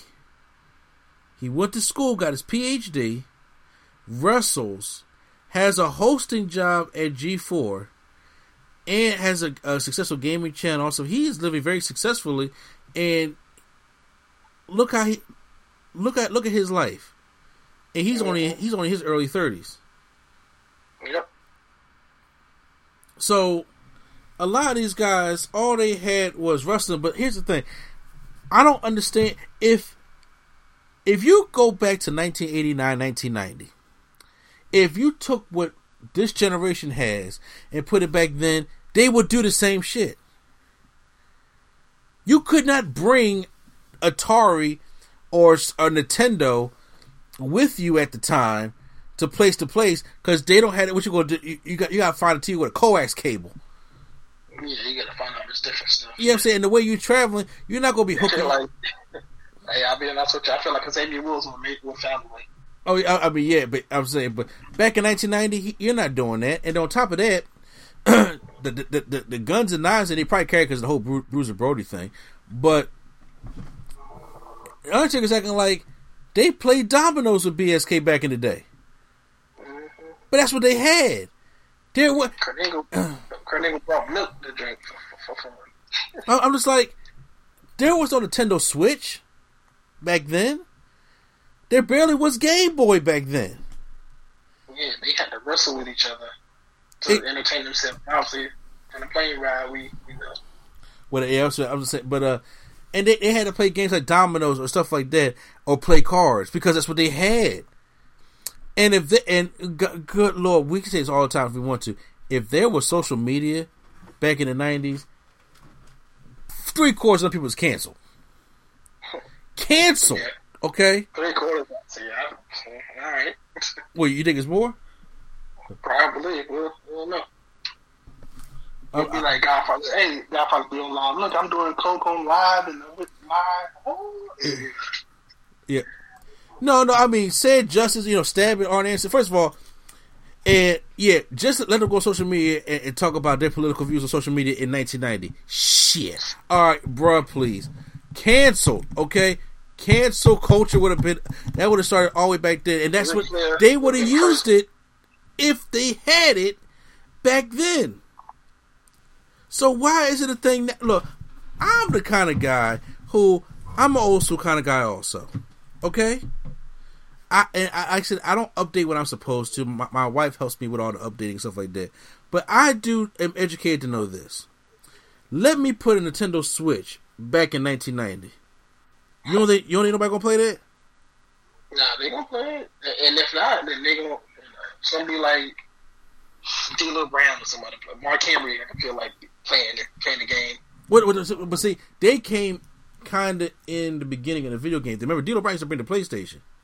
Mm-hmm. I'm talking about. They want to go further than that? No, I'm talking about Macho. I'm talking Undertaker's era. Macho Man, Ultimate Warrior, Vader, Hulk Hogan, Sid Justice, Yokozuna. That's what I'm talking about. Lex Luger. I'm talking about. Warrior definitely, real quick, Warrior definitely would have been doing Coco live. The shit that they saw backstage back then, especially when it wasn't an unsafe environment in the first place, that's probably why all the knives and guns are being. I'm like, but so, yeah, I gotta be a real man to bring a knife and a gun. And I'm like, a lot of these old guys is being hypocrites. They're being hypocrites. And I'm like, you really got, I'm like, people talk about how I was listening to Solomon. He was like, it's funny how the Undertaker called everybody soft, but he wore more online than all the women did. Oh yeah, his character. Yeah, yeah. I'm just like, and then I'm like, you did what you had to do back then for the time. The times are changing. That's what's happening. The time, like, so if you had walked back there so let's just say this: you walk back in the arena now, and you got people with guns and knives on them. It's called they getting arrested. You're going to jail. You bring a metal detector there. That's what's going to happen. That's what's happening at the Capitol right now. Got a metal detector there because people won't bring guns in there. Why? It shouldn't be no guns in the first place. Gilbert Arenas brought a gun. What happened to him? Got in jail. He wanted to be all tough. Look what happened to his NBA career because of that shit right there. I think you just hate Gilbert Arenas. I hate Gilbert Arenas. I don't like Gilbert Arenas at all, unless he's on my team and he does stuff good for me. But other than that, I don't like Gilbert Arenas. But I'm just saying that comment is dated a lot, and a lot of superstars, you know, obviously, say a couple things. Xavier Woods said, "I wouldn't be the person that I am without the guidance and lessons of a few key people from the previous generation of wrestling. They taught me about the business, to save my money, and that having video games in the locker room is healthier than retracted." Thank you guys. Then who is Drama King Matt? Do you know who that is? That's let me make sure, but I think that's what's the dude's name with Rusev? Oh, Kip Sabian? No, with Rusev. No, the other one. No, you said Rusev, that's Miro, so I mean the other one, the Rusev Day. I can't remember. Aiden English. Yeah. Yes. I think who that is. Yeah, that's who that is. Yeah. He said, "I understand where someone from his era and times thinks this. Nothing but the utmost respect. However, in the 2000s, in the 2020s, I think it's amazing. It's a lot of fun and camaraderie for the locker room. Would you rather we do drugs?" Just asking. You know. I mean, I don't honestly care what Trent says because I hate the best friends anyway. So, but those were some of the, some of the comments that were made from here. Hold on. My wife just entered the podcast, so I'm pretty sure she has something to say. So I am going to pass the microphone over. No, it's fine. She said she just wanted to listen. You just put her on the spot? No, she raised a hand. Oh, yeah. I just wanted to say, because when I read this, I instantly got the thought of reading between the lines. This very much gives me the air of the whole, we were men, like we were manly men kind of thing. More so, instead of, the product's off, he's talking about the people, one.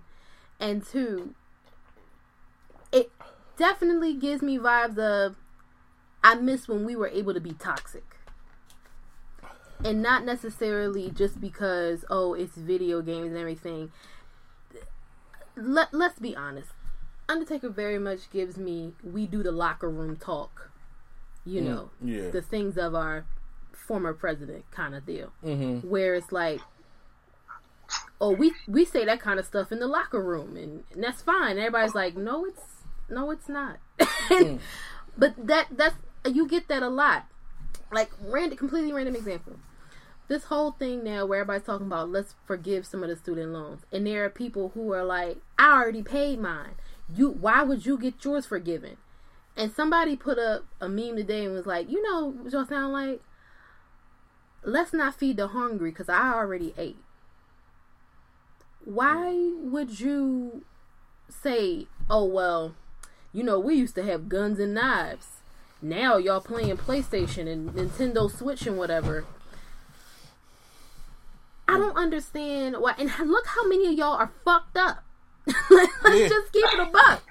Like, how many of y'all are damaged mentally, physically, emotionally because nobody dealt with what was really going on? Y'all were just manly men and did a bunch of shit you probably shouldn't have been doing in the first place. Mm-hmm. I mean, I think he said that for one. I feel like that happened to him one time. He, I guess, tried to be slick in the locker room, and they probably was like, "Yeah, we don't do that here," because there's nobody there his age really no more. So he probably went to say who was there that was still there, like Randy or somebody. Mm-hmm. Probably when they go make a joke or something, Randy like, "Nah, Black Lives Matter, nah, we can't do that no more." So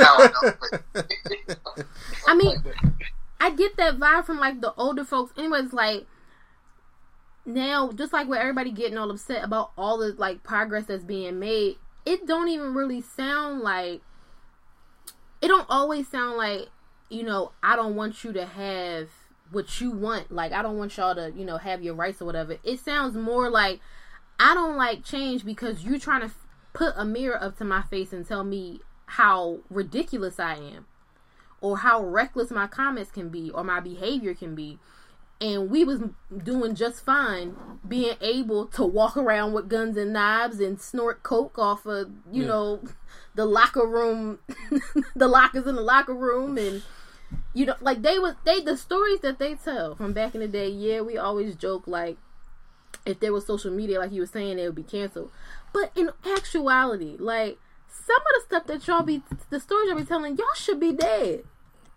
And why is that some shit you want everybody else to go through? Especially Ric Flair. I'm just sorry, sad to say. Yeah, there are some. I hate to say it like this, but they are.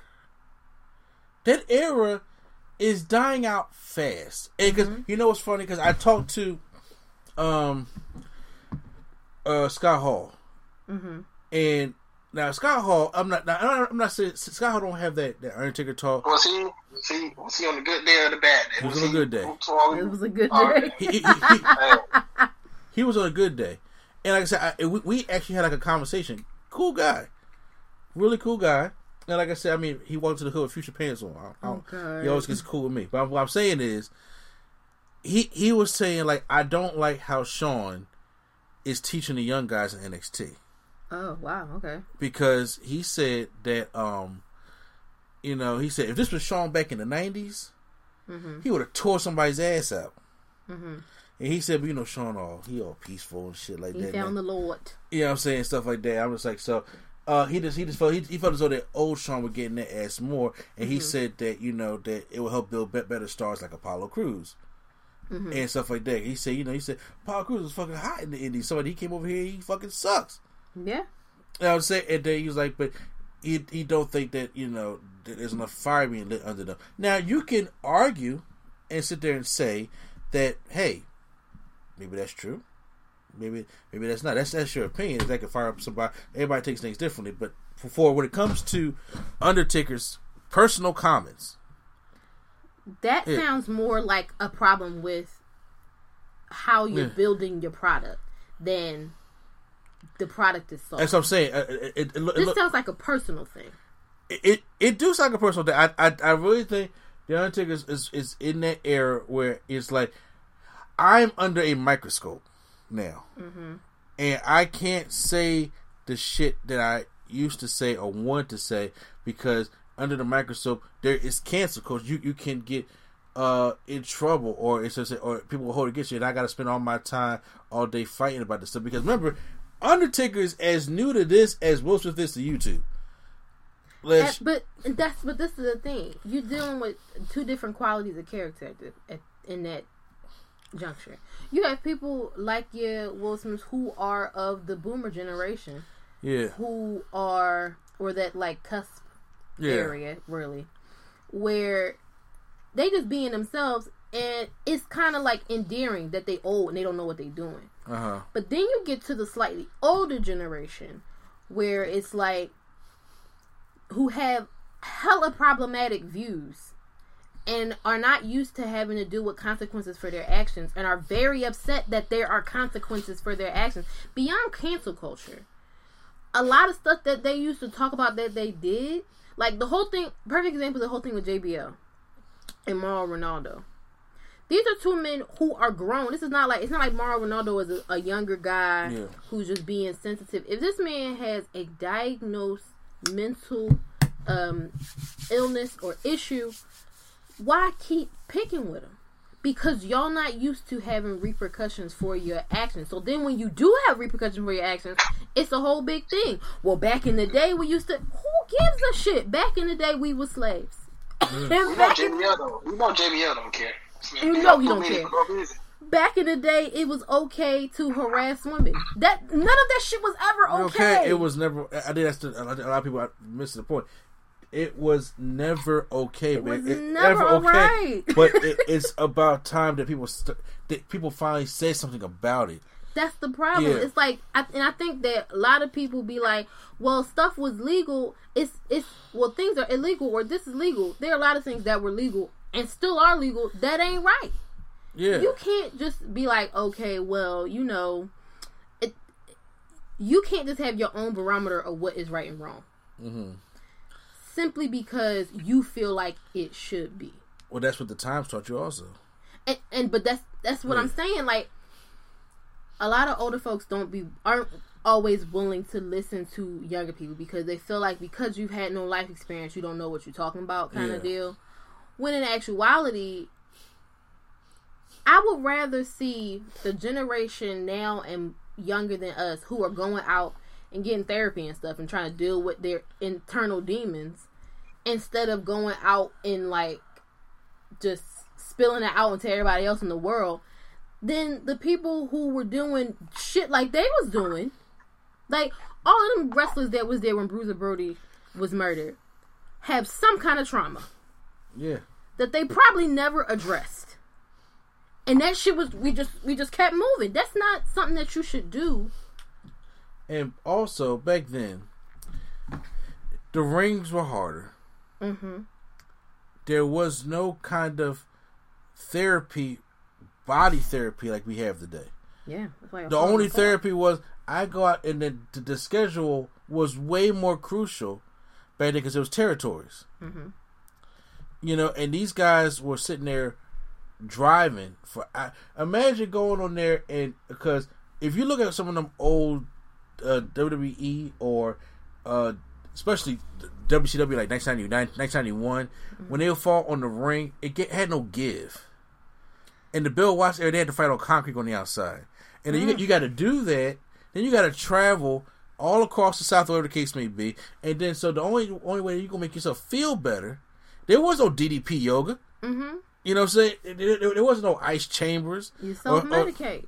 So you self-medicate. You snort this shit, make me feel fine, go out there, go to the gym, and do this shit again. I mean, and just like you were saying, times evolve. You can't just be like, well, we did it, and that's what we had to do.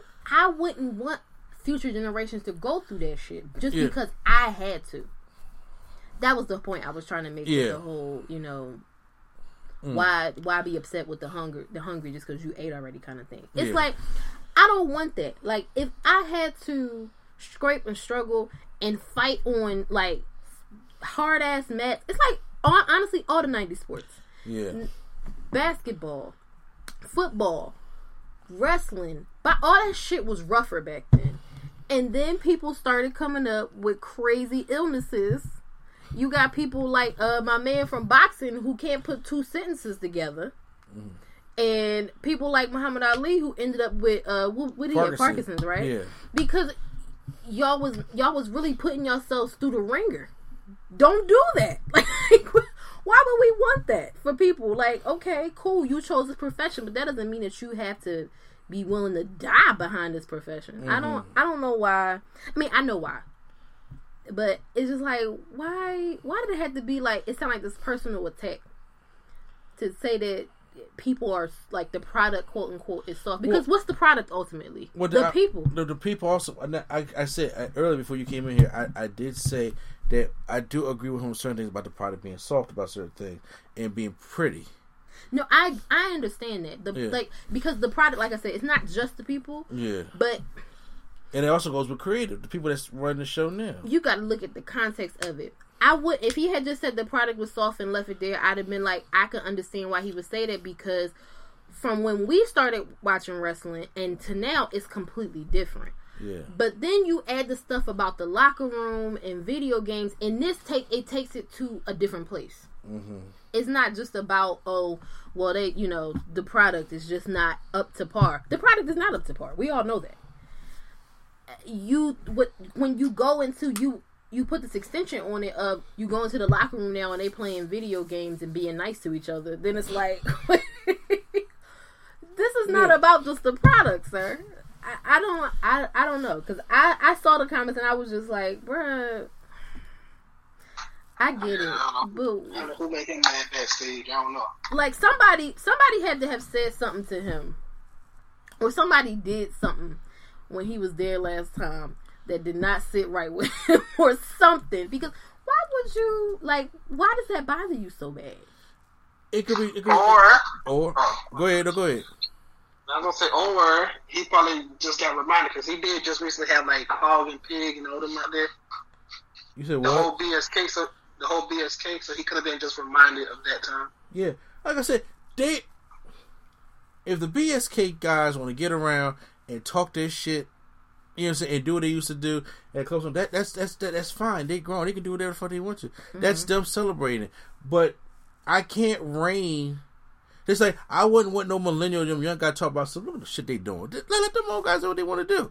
But this old guy can't come in here and tell us how we living is wrong. Also, it's safe. I say I don't know. You know, maybe playing video games was being solved back then. Like I said, I also think that's part of it. I think a lot of the older generation feel like that's a child thing. It's a childish thing to do. Yeah, for whatever reason. But like I said, well, right now, like I said, because there was no video games. Y'all played dominoes. Y'all played cards. Y'all played this stuff like that to keep yourselves entertained when y'all backstage and when y'all doing this stuff on the road. What is there to do? Like I said, I told Tom Party before he came in here, nobody's bringing a Nintendo to try to find a coax cable or, set a little something to hook up to a cable box. You're right. But again, I think you missing the point. I don't think they playing dominoes and cards and all that because that's just what they had. That's considered manly shit. Yeah. You gotta think, these people were grown-ass men when things like Atari and Nintendo were introduced, and they were marketed to children. Yes, sir. You're right. So, they probably will always look at that as a childish thing. What they're not realizing is, you were an adult, but the children that these things were marketed to are adults now. Mm-hmm. We grew up with this shit. Yeah. So, it's not... Go ahead. I was gonna say, I think I'm watching, like when I watch Up, Up, Down, Down, and I see when they be trying to introduce it to different people, like say they introduce it like, I don't know, Goldberg wouldn't be into it, but like they introduce it to like Big Show, I see it, he'll be like, oh, this is different from what I would remember a game being back in the day, so I think those things are different as well. Yeah, it's a like a just an ever so slight difference in the age makes a big difference in the way things are perceived, and I really feel like that might be or just the way you come too, because like this, Undertaker and Batista don't think the same, but they damn near the same age. Batista is what, touching 50? No, Batista's like 52. Okay. Batista just turned 53, I think. Okay.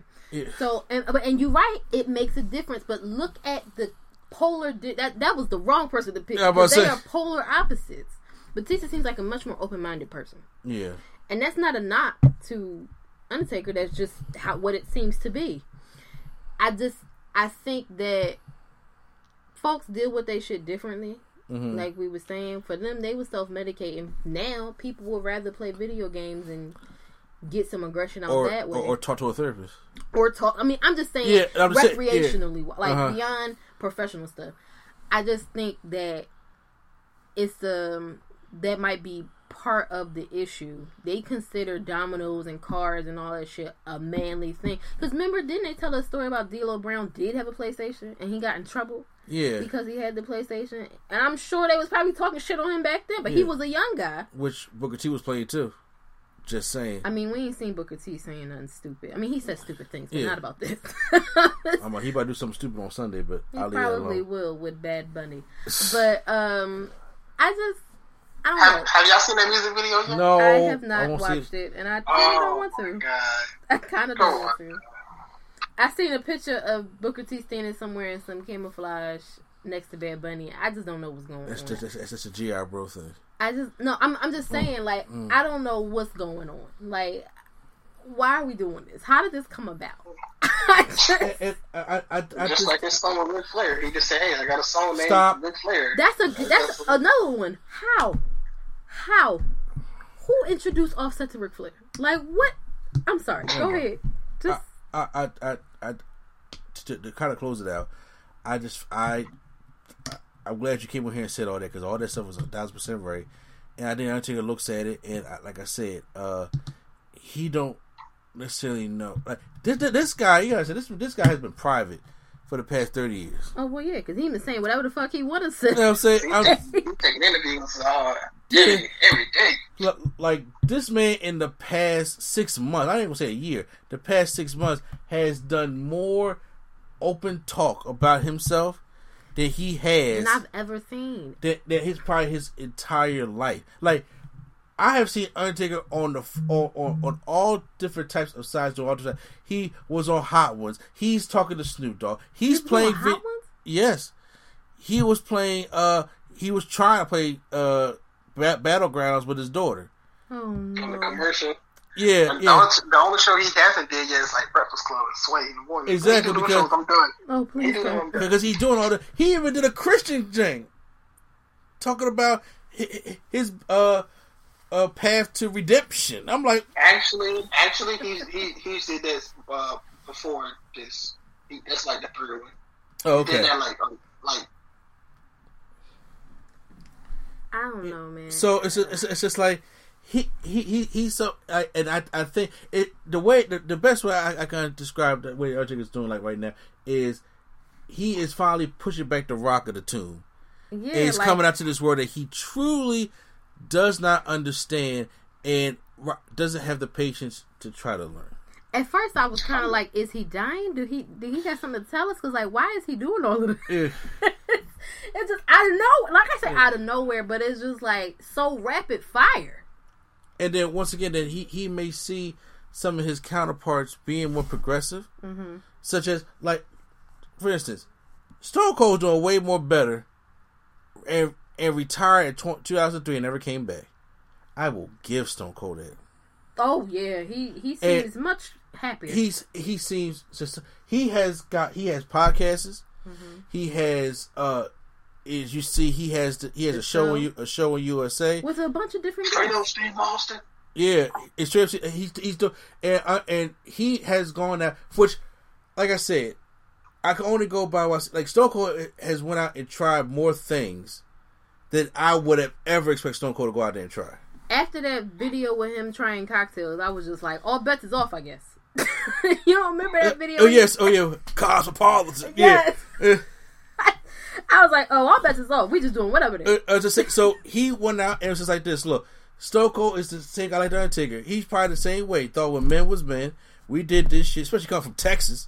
You know, I'm going to say what I want to say. And then probably was just like, you know what? Let me go out there and try to see what this world is. Let me try to go out there. Because I'm not going to say, if you sit there and told me, I would say you told me 5 years ago, Stone Cold going to have a TV show with Tiffany Haddish on it. I'm like, this, fuck you. Fuck out of here. Fuck you. You know what I'm saying? Never will happen. I bet it. And it happened tonight. That was actually not a bad episode. And I was just like, I think he's just going around and just, like I said, he's going to have, he's just trying.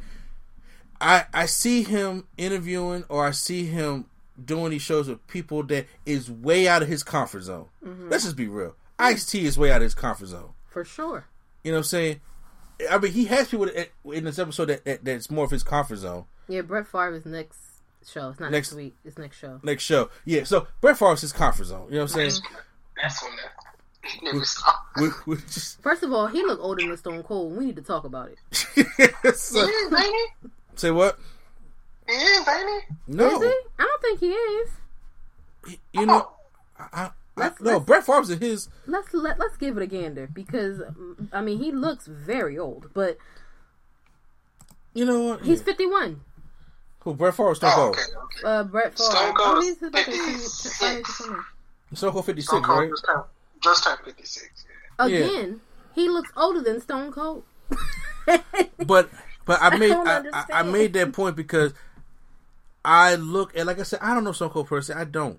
Okay, and before people try to start tagging stuff like that, I'm saying, but what I have seen and what he is, because like I said, I've been following wrestling for a long time, and then after wrestling, and compared to Stone Cold just 10 to 5 years ago, he has expanded his range to just try stuff that he is not used to. He still may not even be used to it, but I'm saying. But I think he found his niche, and that's the thing. Like I believe I heard you earlier saying something about Undertaker saying he don't know what to do with himself. Yeah, he's never done anything but wrestling. Yeah, I think that's a difference with somebody like a Stone Cold. He found his niche, hosting and interviewing and things like that. He seems to be good at that. Yeah. So why not? Are y'all ready? Say what? Are you ready for the Martin Kelly's podcast? No, it's not gonna happen. But the tell-all story of the Undertaker. Oh no! Week by week in the Undertaker's career. And it's like, and you never know. Undertaker probably looked at Sheriff Steve Austin with Ice-T. Was just like, why is he with Ice-T? He probably could have said that. I mean, you was just with Snoop Dogg, so you can't say nothing. You really can't say shit neither. He didn't say that. Now he had a whole ass shirt with Snoop Dogg in a hearse. We not doing this. So, but I'm saying, but it's like trying this new stuff, and like I said, it's and that's what I'm saying. Like, he's from that generation. Hell, like I said, we see how successful Dwayne Johnson has gotten. Mm-hmm. Now that I can see him looking at it and being like, I don't get none of this shit. Yeah. But I can't see. I don't want to count him out and make it sound like he don't. He's just like this super closed-minded, horrible person. I just think he's older and is not as easily adaptable to what's going on. No, and that's another thing, because we as this generation, like I said, I'm not a big fan of cancel culture, and I'm just saying, like, it's hard to understand certain people, because as soon if people see the transcripts, and they already like, I think fuck this, you're stupid, you're this, you're that, you're a Trump this, you're a Trump this. So it's like, I think you got to help the guy out also, because if the guy is willing to learn or try to understand something, but I really truly think he don't understand this generation, and he don't understand how things are going. He probably don't even understand why people are happy, and he probably is a little jealous. But he's also not the first person that I think I've heard from this time who was just like, why are y'all so happy? It's just like, what was supposed to be? I mean, even in the podcast, he did say, I may have to call up Dallas. Oh, well, yeah. And he was just like, because look at the success stories. DDP is got to be the most positive. Oh, no, I don't want another run. I don't neither, I'm just saying, but DDP has got to be one of the most overly positive men that has come out of wrestling. Prime, am I lying? No, you're right. I'm about to say, he ain't no Val Venus. I'm saying... Oh, Jesus. He's... Fix it. Put some holy water on. I'm like, just dump him in the vat. Dump Val Venus in the vat. They finally had to cut him off, Prime. Shut his Twitter off. He was wilding. And I was just like, he has, like, I haven't heard Diamond Dallas Page say negative things about anybody too much. And he's been the most overly positive person. Like, I swear, the way he talked about people is like, my God, like, bro, are you their dad? Did you birth? Like, I swear, like, we heard episodes of him talk about Karl Malone. Mm-hmm. Like, bro, it's Karl Malone. But again, he was training with him, so I guess he got a little. But again, he found his niche. He found something that makes him happy. That probably fulfills him. Yeah, that's the difference. When you give your whole life to something, and then you go and you look at it, to him it probably looks like it's crumbling before his very eyes. Okay, yeah. Because why? It's something you dedicated your everything to. You gave your life, your body, everything, your family, all that shit up for this. And then now it's like, bro, it's not even the same thing that I'd put it all on the line for. I could see why he would be angry, or even if he was jealous of like what is happening now and how people are thriving in this business instead of just surviving, because they were surviving. And I mean, hell, even though people don't give a fuck, Hulk Hogan do it better than he did. Make it seem like. I ain't talking about you. What'd you say, Brian? So you just gotta find a way to bring that reference in there somehow. Every time. Ain't nothing about Hulk Hogan is being said at all. You see me? I said I ain't talking about Terry. I ain't giving you the satisfaction today. No, the only Terry I know is for the Big Show show. You out of pocket. Oh no, that's even worse. That is worse than this Terry. Come on now. I don't know. I just see a clip on it for Twitter. He had a Christmas episode. I was just like, why did I not watch that? You know why you didn't watch that? I didn't know about it. I didn't know about it. You shouldn't. Unfortunately. You saw it? Ooh. Yes, I did. Unfortunately. So, I'm how sorry was for it? you and your eyes. Oh, it was. I wish I could have that back. So, how did Terry do? I knew he was in an episode. He wasn't in it. Really? Yeah, really, he wasn't in it. They have no wrestlers in there or nothing? No, it's just Big Show's barely in the show. Oh, dang. He tries to be Big Show, quote unquote, falls off the roof, break his ankle. He just sitting in the chair the whole time. Okay, all right, y'all. Like, come on. Yeah. Come on. That's where we at. This is why the show got canceled. I'm sorry to say. I'm good. I could have been good without that episode. Like, you know. I mean, it's cool. I will go back. I will go back and roast it. Still watch the one with Mark Henry, McFoley, and Rikishi. Oh God, because that was nonsense. I mean, because like, why not? But so yeah. Tell me why. That was a mess. Thank you, Lady Sketch. I'm sorry, I didn't mean No. drag it out. I'm glad you did because I did those things. I was like, you know what? I'm glad you mentioned. It's always good to have another perspective to hit on it. And we only got one more topic. We might have to call her back in here. When we get on the topic. Well, what's the? You talking about the Royal Rumble one? Yeah. Well, we might start that now. That's all we had on the agenda. Well, real quick before we start, I want to say I want to read this thing off real quick. All right. When men was men, women was women, manly men, and Negroes knew their place. No. Bamboozle, y'all. So WWE backstage said that on the next episode they are going to announce the entrance for the women's Rumble number 1 and 2 and number 30 for the men's Rumble. But like, I find that dumb. I told you. Yeah, I find that just ruins it. You know what that is? That's called easy marketing to get people to watch backstage. Yo, please watch backstage. Y'all might as well just say, please watch backstage, please. Because they bringing Renee Young back for this. Ain't she pregnant? Yes. Can y'all leave that pregnant lady in the house with this COVID? The hell is wrong with y'all? She is coming back for this, and you know she don't even work for that no more. They don't trust CM Punk to host the show by himself. I'm gonna spoil everything. Y'all, listen, there was rumors going around that people thought he had COVID, and I think he had to come out and be like, what the fuck are y'all talking about? Where has he been to even get, like... I'm about to say, he's not on the show every week, so why would he have, I don't know. I said rumors, and I don't know what's wrong with people, okay? You people crazy. Yeah, no, yeah, because I think Booker T's coming in, Renee, I think the original crew Paige is coming back, so... But me personally, this is a... Oh, God. Wait. I haven't been watching or caring about backstage. So who been on there? No, they've been on. They've been on. Okay. No, they had canceled it. They canceled it. Okay. And but now, so why bring it back for this purpose? Because they're trying to bring it back because because SmackDown's finally doing good. So for the past 4 weeks, I guess they're trying to see if they can bring it back and bring a crowd to it. So if you're gonna tell people, hey, well, who's number 30 in the Rumble, and then we can find out who is number 1 and 2 in the women's, I'm like that takes away the whole point of the Royal Rumble. It takes away all of it. It's finding out. I'm sorry, what you say, Brian? I said the surprise aspect. Like, that's the whole point of the whole pay-per-view. I'm confused. Unless they didn't. I don't know. Go ahead, Brian. I'm sorry. I'm just gonna say unless they do it how they do it in WWE, where they say, "I got a big announcement," then they never announce it. Something happens. Honestly, stuff like this is the reason why. Like, there's rumors flying around that ESPN is done with them now after the whole NBC deal. Because I believe that they were trying to be in talks of, like Disney was in talks of trying to acquire the network as well.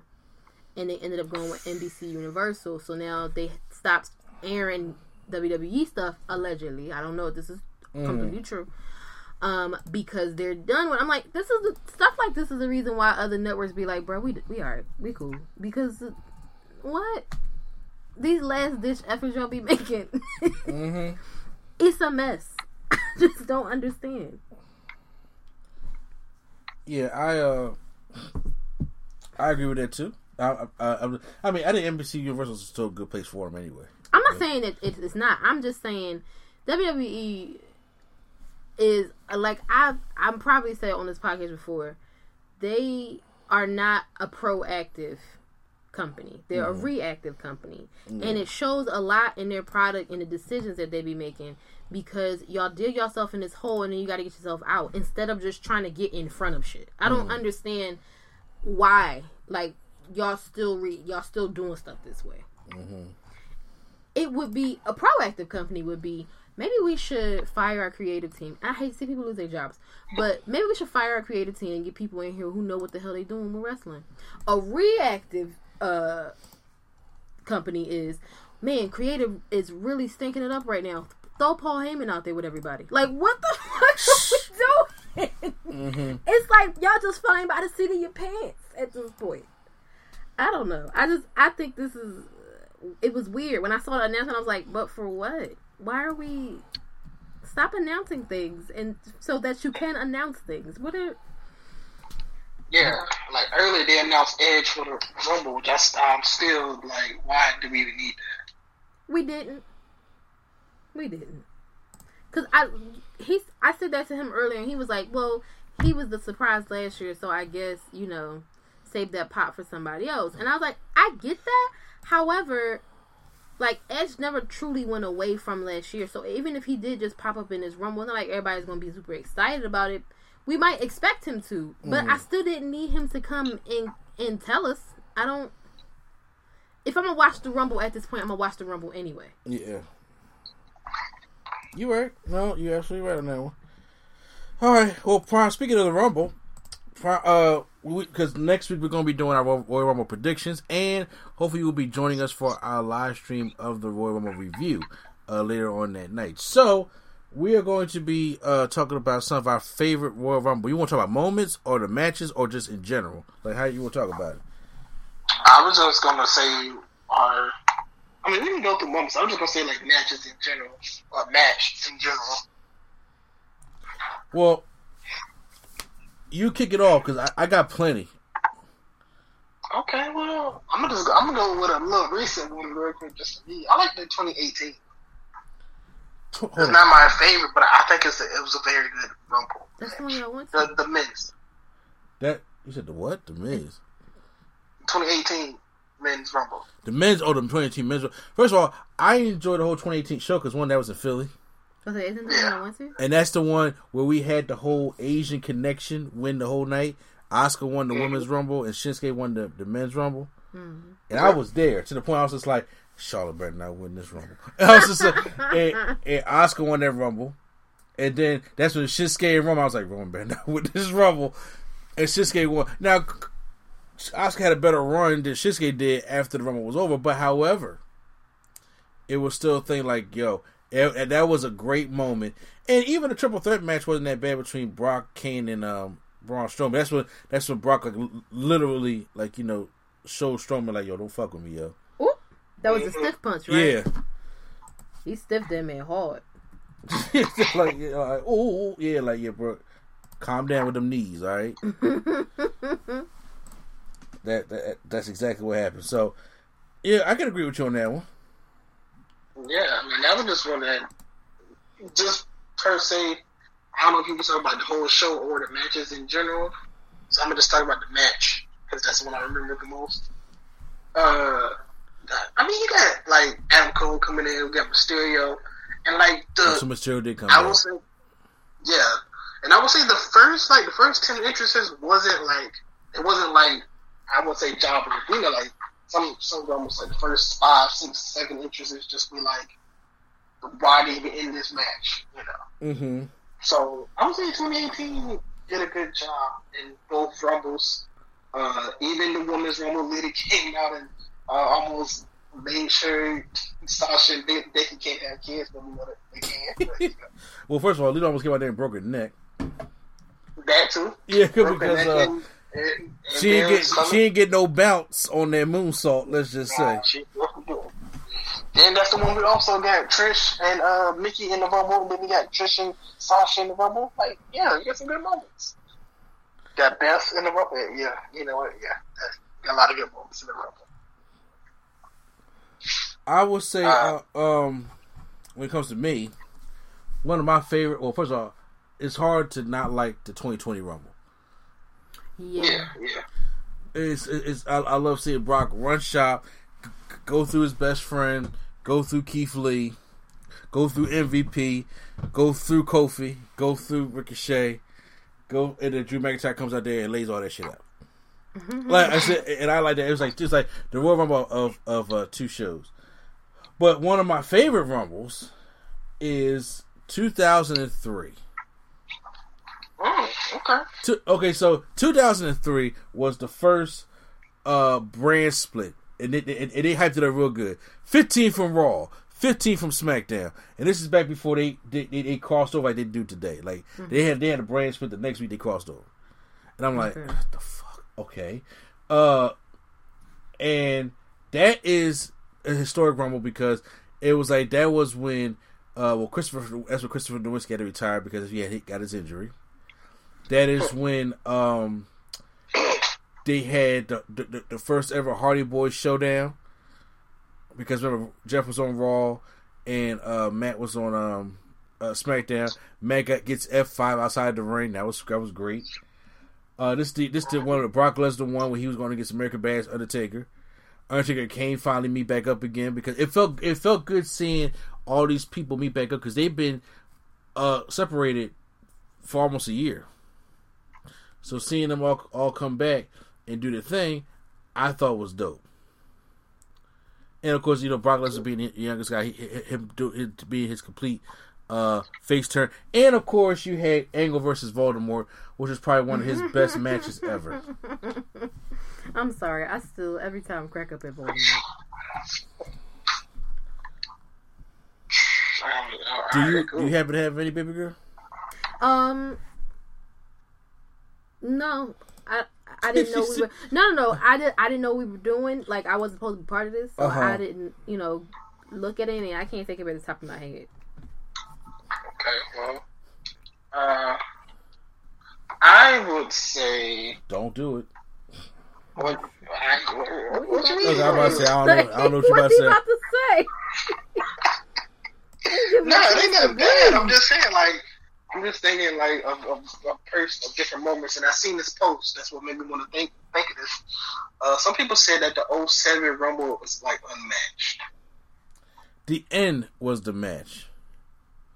You know, the end was Shawn Michaels, right? I don't remember. Yes, I don't remember. Like I'm saying, I don't remember the whole Rumble being good as it how they were talking about it. No, I mean 07 was more so like the ending of that 15-minute match between Undertaker and Shawn Michaels. Then Undertaker won. Even though I still think that in a Rumble match, 08 was better. The only thing I got different feelings. I like it because it's I think that's probably the first Rumble I saw. But I don't know. Bruh, some things about it. Madison Square Garden, right? Some things about it. Other than the Cena return, you got an old killer out there. You got an old. Wait, old killer. Wait, which old killer we talking about? It's only one killer in the match, man. What you talking about? Boardman wasn't in that match. Ben Wild was dead by that time, dude. Yes, so there's still one killer in that match. I'll let you figure out who the killer is. No, wait, I'm sorry. What are we doing? What year is this we're talking about? 2000. I'm gonna find out what. 2008. 2008. Yes, you have an old killer in the ring. Was Jimmy Snuka there? Yes, you have an out of shape, bigger than usual Roddy Piper, and they had a face off. Bruh. All right. Bruh. Okay, look. Umaga Snitsky. Umaga is cool. Snitsky, he was just in there, just a big guy, big body. I don't know. So the only people that were in there that I can think was of sources: Triple H, Shawn Michaels, and bruh, Undertaker and Shawn Michaels started off the whole number 1 and 2, which was great. Yeah. Then we got it was the All-Star. We had Batista that was in there. We had CM Punk that was in there. We had he wasn't CM Punk then though. Say what? He wasn't CM Punk back then. No, but I mean he was still Money in the Bank winner, CM Punk. Then we had, of course, Shelton Benjamin. Well, he didn't do much of anything. Kane, Mick Foley, Mark Henry, Triple H, and then of course we get the return of John Cena at the end. Mm-hmm. So that's 10 people. The match, whatever. I mean, I call that the All-Star Rumble. If you're talking about 2007 now, I mean, other than the match was between Undertaker and Shawn was cool. But look, Ric Flair and Finlay was 1 and 2. Okay, sorry, I'm so sorry. And then number 3 was Kenny Dykstra. Okay, and then I didn't say that 2007 Rumble was good. I'm just saying I seen the post people said it was good. But I'm saying I couldn't remember it being that good. No, it was the 13-minute match between Undertaker and Shawn was the best part of it. Other than that, it was like no, it wasn't. To me, the 2008 Rumble was better than that one. However, how do you feel about 2000? Let me remind myself real quick. 2000 is I gotta look at the stage to see which one. Oh, actually, yes. Okay. 2000, the one where they had the taxi coming right through the arena. I remember. Madison Square Garden. Back when they used to decorate this shit. Oh my god. I'm gonna tell you. 2000 actually is not my personal favorite. It's like my cousin's favorite, and like we watch that like, every year. It's the first ever botched Royal Rumble. What happened? Is that the one where they both fell out? No, that's the one where The Rock fell out and his feet did touch the floor, but so he still was the winner. And I was just like, it turned to a storyline. I like the 2000 Rumble because of the Rumble moments. In my opinion, like I know this is probably sound cliche, but like you got it's like Too Cool dancing, and then Rikishi eliminating him. Oh, it's back when Rikishi he had eliminated 8 people. Oh no, was it? What? No, he eliminated 7 people. Mm-hmm. Yeah, so this is Rikishi's big night. Yep. Kai came back like 30 times. Yeah. Oh yeah, that's when Boss Man like really fucked up Taka Michinoku. Yeah. Yo, he threw him over the ring so hard, like his face slapped the floor. It was. You look up on YouTube. No, that Rumble was actually pretty.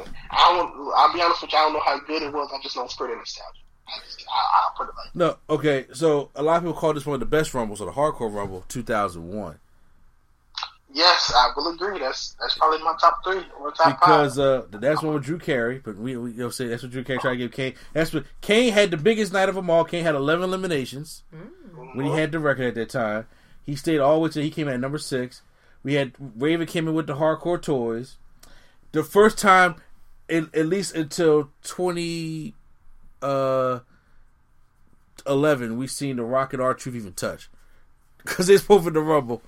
Together, and then we was like, wait, The Rock and Stone Cold is in this Rumble, and I'm like, who the fuck gonna win? Who gonna win this one? And Undertaker. Now Undertaker, I thought was like he I know he got eliminated, but other than that, that's when Rikishi had the whole Ja Rule bad man thing going on.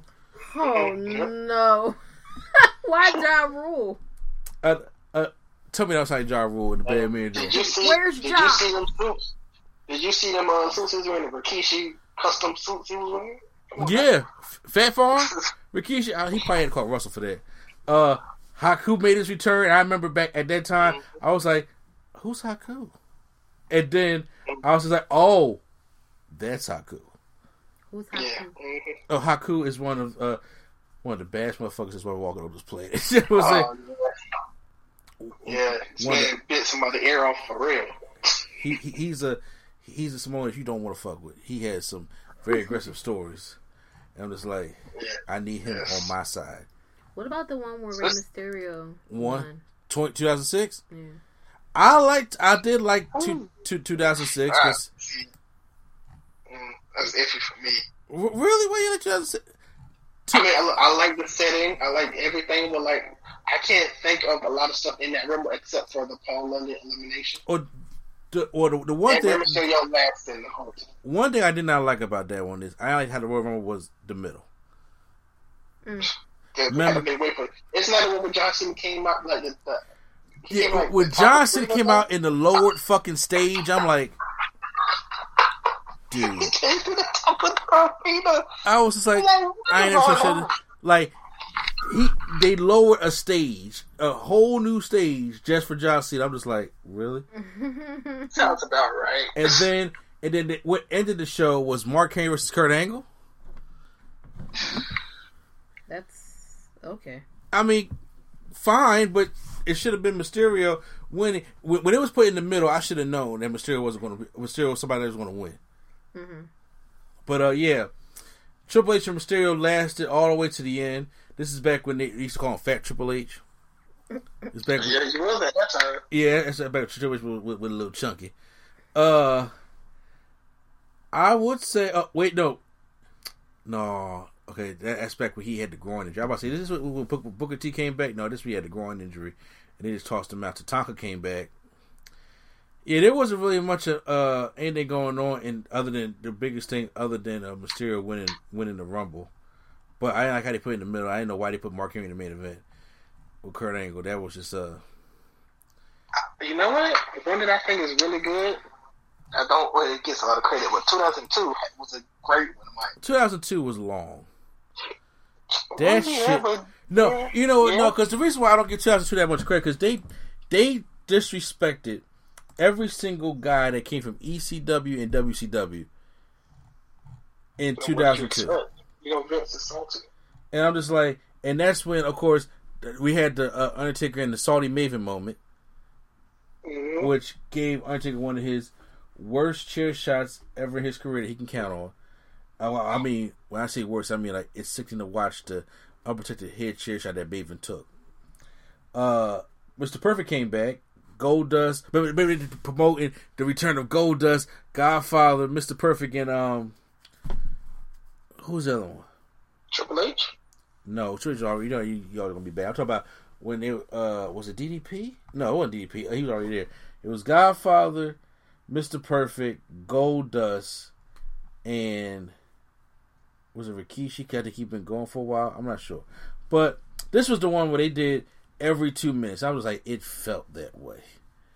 This Rumble clocked in at an hour and 9 minutes and 22 seconds. This match was. So what? It's 5 minutes over. No, most Rumbles last like 51 minutes. Average. No, I mean a lot of. Well, I guess recently a lot of them been like an hour or like 59 minutes to an hour and like. And then of course, 2 minutes. This is when you got the two old men outside fighting over beer, like Ric Flair versus Vic McMahon in the street fight. Jesus. And this is 2002 when they was both old. Jericho versus The Rock. I was like, okay, that's okay. Trish Stratus versus Jazz. We're going Edge. Everything about this kind of forgettable. And like I said, the way they treated Booker T came in there. Stone Cold stunned him. He just flew over the top. He flew over like Rocky spin kicked himself out the ring. Let's be honest. I said it's not a Booker T thing to do is to do a spinning ring when it's like 5 people fighting in the ring. Yeah, I mean, yeah, but he to get stunner and then pop up and then eliminate yourself was dumb. Also, this is what about 2004 when they wasn't Philly the first time? Y'all just probably got bad rumbles. I don't know. Yes, Voldemort won, but Holly. I don't even know who won that rumble. Yeah, you do. You do. That rumble had no winner. Oh man, that's crazy. The first year it ever happened. Bro. Super random, but I just read this and I'm wondering, is it true? Like, apparently Edge is the only person to be in a Rumble in the 90s, the 2000s, the 2010s, and now the 2020s. He Vince Carter did? Is that true? I think so. I think so. I think because he was definitely in 99, maybe 98. Definitely in the 2000s, 2003. We know he was in the 2000s. Yeah, 2010s. He won the 2010 Rumble. Yes, I would say yes because and it could have been Taker, but Taker was in the 2017 Rumble the last time he was in the Rumble. So like if Taker comes in this shit, it'd be that's when Goldberg and them timed their spirit shit like that. It was like, and when Goldberg was trying to look all intimidated, but he was gasping for air. I'm not gonna comment. Yeah, the aspect when Undertaker Goldberg did the stare down. First, Goldberg was like, I was like, bruh, you are gasping. You for gotta it. calm down. You've got to calm down. And so I tell you, him and Goldberg like time that spear. But you want to talk about a good spear? I want you right now on your phone. Okay. Look up Goldberg Spears Nunzio in the 2004 Royal Rumble. Oh, well, yes, of course. He killed it. I'm afraid. He literally ended that man's career. There was all them people in the ring too, and they were just like, ooh. That's back when Goldberg was Goldberg. When men was men. When men was men. He killed that little boy. It came up quite easily. Yeah. Oh yeah. No. Go. I just want to see it. Let's have a watch. That was the 2004 Royal Rumble. Goldberg was number 30. Poor Nunzio. That man just got up yesterday. Jeez. He played the shit out of him. Why did he spear him like that? He's like, he speared him like he said something about his mama in the bed. He probably said, hey, you gonna spear me, then just give it to me. Look, like I said, that was an All-Star Rumble, had memorable moments. Remember Ernest Miller in there? Call my mama? Better call my mama. Yeah, you call that an All-Star moment, huh? No, I'm talking about when you had Goldberg, you had RVD, you had John Cena, basic thugonomics John Cena. Oh, Jesus. You had Jericho, you had Big Show, you had Christian. This is when Mick Foley was in the rivalry with Randy Orton. It beat up Test. It did Stone Cold said, "You gonna do that?" That's the weird when he was like, "You go in there, then. You gonna got him something." Yeah, and then he wound there was Mick Foley. Mick Foley made his return after being embarrassed by Randy Orton. It came out that was good storytelling. Sean Benjamin, he didn't stay that long. This was 2004. So he had his mama with him? No, that was 2006. What? You remember the Sean Benjamin mama storyline? No. He used to come out with his mama. That was dumb. You said 2006? His mama was his manager. She used to talk to him. Like, I don't understand why. His real mama or something? Yeah, it was not his real mama. Okay, I was about to say. Look, y'all went and dragged this man's real mama. Come on. You never know. She wasn't even like one of the people that came like that's like a wrestler that can like one of them here good people like they got now. Which I was watching the 2019 Rumble, and Reggie was in No Way Jose's conga line. Who? Reggie is the one that's with Carmella. With Carmella? He was in the conga line of No Way Jose, which is random. But let's see. I got one question. And what is the oldest Rumble that you love? 1992. Okay, yeah. With a tear in my eye. I would agree. This is the greatest moment of my life. Yeah. I would agree. You know which part I hate about it. You already know which part I hate. You probably know what I'm You talk about when Hogan helped eliminate Sid Justice? After that. Flair won after that. Yes, I'm saying after that. He couldn't just win. Hogan had to say, "No, you didn't win, brother." He got to show people in the back row of the stadium. Oh, yeah. He cheated. Yeah. What? Yeah, I did like the 1992 Royal Rumble was dope. Even though I was like, this is before they started playing music when they came out. Yes, they just was walking out. Yeah, yes, that had to be weird. Like you had the music for 1 or 2. They do the countdown like next one coming out. You get the people cry like yeah or boo whoever coming out. But yes, I'm not gonna lie though. That camera angle of Ric Flair, I don't know why it made him seem like more of a superstar. Didn't it? First of all, that's how y'all use a zoom in camera. That's back when they used to zoom in quick camera when people used to come out back in the early 90s. The camera will be right far down. You just see them come out the little W is zoom right up to there as they coming down. It was good, unlike the best friend hug zoom that he do in AEW. I'm surprised that wasn't in his video package. That's like the Bret Hart. That reminds me of the Bret Hart one. Oh yeah. When he in the hallway or whatever. Yeah, exactly. Bret. Yeah.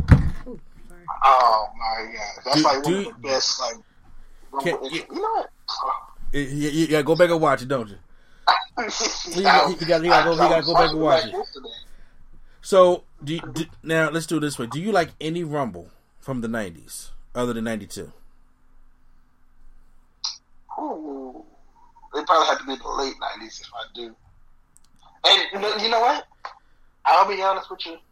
I personally don't say like 93. the aesthetic. Huh? Don't say 93 or 95. No. I didn't like the aesthetic of 97. Even though I think that was the wrong with the jobbers in it. It was like 13 jobbers. Like Mil Masters and all these. Oh, that's the one with Stone Cold cheated and he eliminated Bret Hart. And it didn't make a fucking difference because Undertaker went up against Sid Vicious for the title anyway. Nah, the one I'm talking about got HBK in San Antonio in the dome. Oh, you talking about going against Sid Vicious? Did he go get Sid Vicious In 97? Yes. Okay. Yeah. You're right. Yeah. Taker. Yeah. Okay. But I don't know the Shawn Michaels in San Antonio. I don't know why that just. No, that I can't do. You know what? And I think I'm gonna say it right now. 95 is overrated. I don't even remember 95 that much. So. 95. Remember the big thing? Shawn Michaels comes out at number 1 and makes it all the way to the end. Yeah, he the first one to do that. I mean, yeah, I think that's the one where nobody was in it. Yo, dude, that is. I'm gonna tell you right now. I'm gonna be a villain right now. That is the most least impressive number 1 victory ever. And they changed the times too. It was like a minute and 10 seconds. The match was only 38 minutes long. Yeah, I seen Shawn wrestle longer than that. And I have seen Ric Flair, who came in number 3, Rey Mysterio came in number 2, Voldemort came in number 1. All these people have had longer times in the Rumble and won the match. Those are more impressive than Shawn coming out number 1 when the match was only 38 seconds long. When everybody came out like every minute. They came out approximately every minute. This is which one? 1995. Yeah, it was just it really was the land of, at this time, just the jobbers. There was no credible person in there but Shawn and Bulldog because they both started and both ended it. Nobody was credible in there. Who's gonna win, Mo and Mabel? Yeah, no thank you at all. No, he's in 2004. I was calling all people who won number 1. I thought 1996 was a little bit better because that's the year I like. They had the music coming out and all that. But that's when Shawn Michaels won at 18, and he almost spent 3/4 of the time in there better than he did in the other one. Now, before we go, I gotta ask, which do you like any Rumble from the 2010s? Because I think, in my personal opinion, the 2010s had some of the worst Rumbles, period. Yeah, I would say they did, but I think they started getting it together in like 20. Would you say 2016? Because 2016 was remember when Roman was defending his championship in there and AJ Styles came in. I thought it was kind of cool. 15 or 16? 15 is when Roman came in Philly. Is that when The Rock had to come out and try it? Yeah. Philly was like, fuck bull. Yeah. I remember that vividly. That one in 2014 when Batista won. And Rey Mysterio was the biggest heel ever because there was no Daniel Bryan. Go ahead. I would say I personally really enjoyed the 2010 Rumble. Because when you say heavy hitters, I don't know. I mean, they got Edge, you got Shawn Michaels, Batista, Triple H. I mean, so those are not heavy hitters. I don't know. The same names you just named is what I named in the 2008 Rumble. You talked to All-Star. Nah, I said heavy hitters. You said All-Star like it was the whole thing. I just said they had a couple. I'm gonna tell you right now, the best thing about the two best things about the 2010 Royal Rumble is the two things that they didn't even keep in there long. Can you guess which one they are? What are they? CM Punk, when he was preaching the gospel after eliminating every single body on the microphone, but he was only in it for 10 minutes. And it bothered me. Because that thing was, though, he was eliminated by it going right back to his speech. And Beth Phoenix, she came in and was the second woman next to China to go into the Royal Rumble, and she only was in there for a minute because she got who tossed her out? CM Punk tossed her out. Yeah, he hit her with a GTS. Yeah, which I think she sold. I think the last half of that match. You think she's too sweet? No, I think I think she sold it wrong. I think when it comes to the 2010s, it all goes to Kofi and how he gets back into the Rumble. Yeah. So, okay, so everybody can talk about this. What's your favorite Kofi moment? Kofi save? Well, it's definitely not 2019. When Xavier Woods did a little botch move, I don't know what it was. No, you know what? I'm not going to say which ones I don't like. He started getting complacent over the years with it. He did. I'll agree. I would say maybe the handstand one. The handstand one was cool. Let me look. I mean, I can't think of stuff off the top of my head. Can I just be myself and be nitpicky? Sure. Go ahead. I say all of them weren't necessary because you can put one foot on the ground. Yeah, see, here you go. See, I told you the name. Like, no, but I would say when Kofi did it, it was like. I'm just saying, but if you put the one foot on the ground, it wouldn't have been cool. Well, yeah, I know, but I'm saying, like, when Kofi do it, it feels different. When Naomi do it, it feels weird sometimes. Like the one she did, when she like climbed on the barricade, she climbed on the chair, and she handstand onto the steps. I was like, all right, now you trying to do all this Kofi stuff in 1 year. Well, she don't know what you had the next time to do it. Well, yeah, that's right too. Cause she ain't coming back till Jey Uso come back. The ring post one was cool. The ring post when he jumped on the ring post and the scoocher. Oh. And then the other one he like hurt his ribs. I'm not sure. Oh, okay. I think that is the one we hurt his ribs. He was standing on top of the ring and then he like fell and that one was like it hurt me. I mean, he still made it. Let me see. I don't know. The announce chair one. It's just funny to me. I don't. That's on pogo stick. Yep.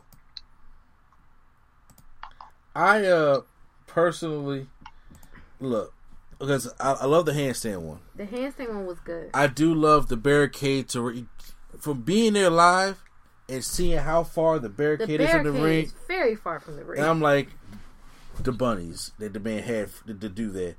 But there's one underrated one that a lot of people don't talk about.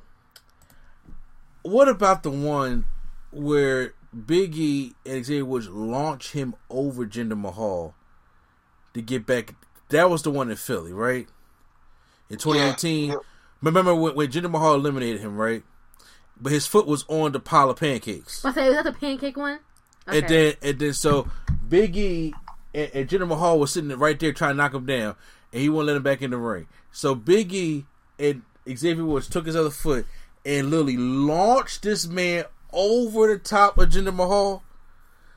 And then everybody was sharing like, yo, because Jinder Mahal like 6 something. He's a large man. And I was just like, that's underrated, but that was dope to me.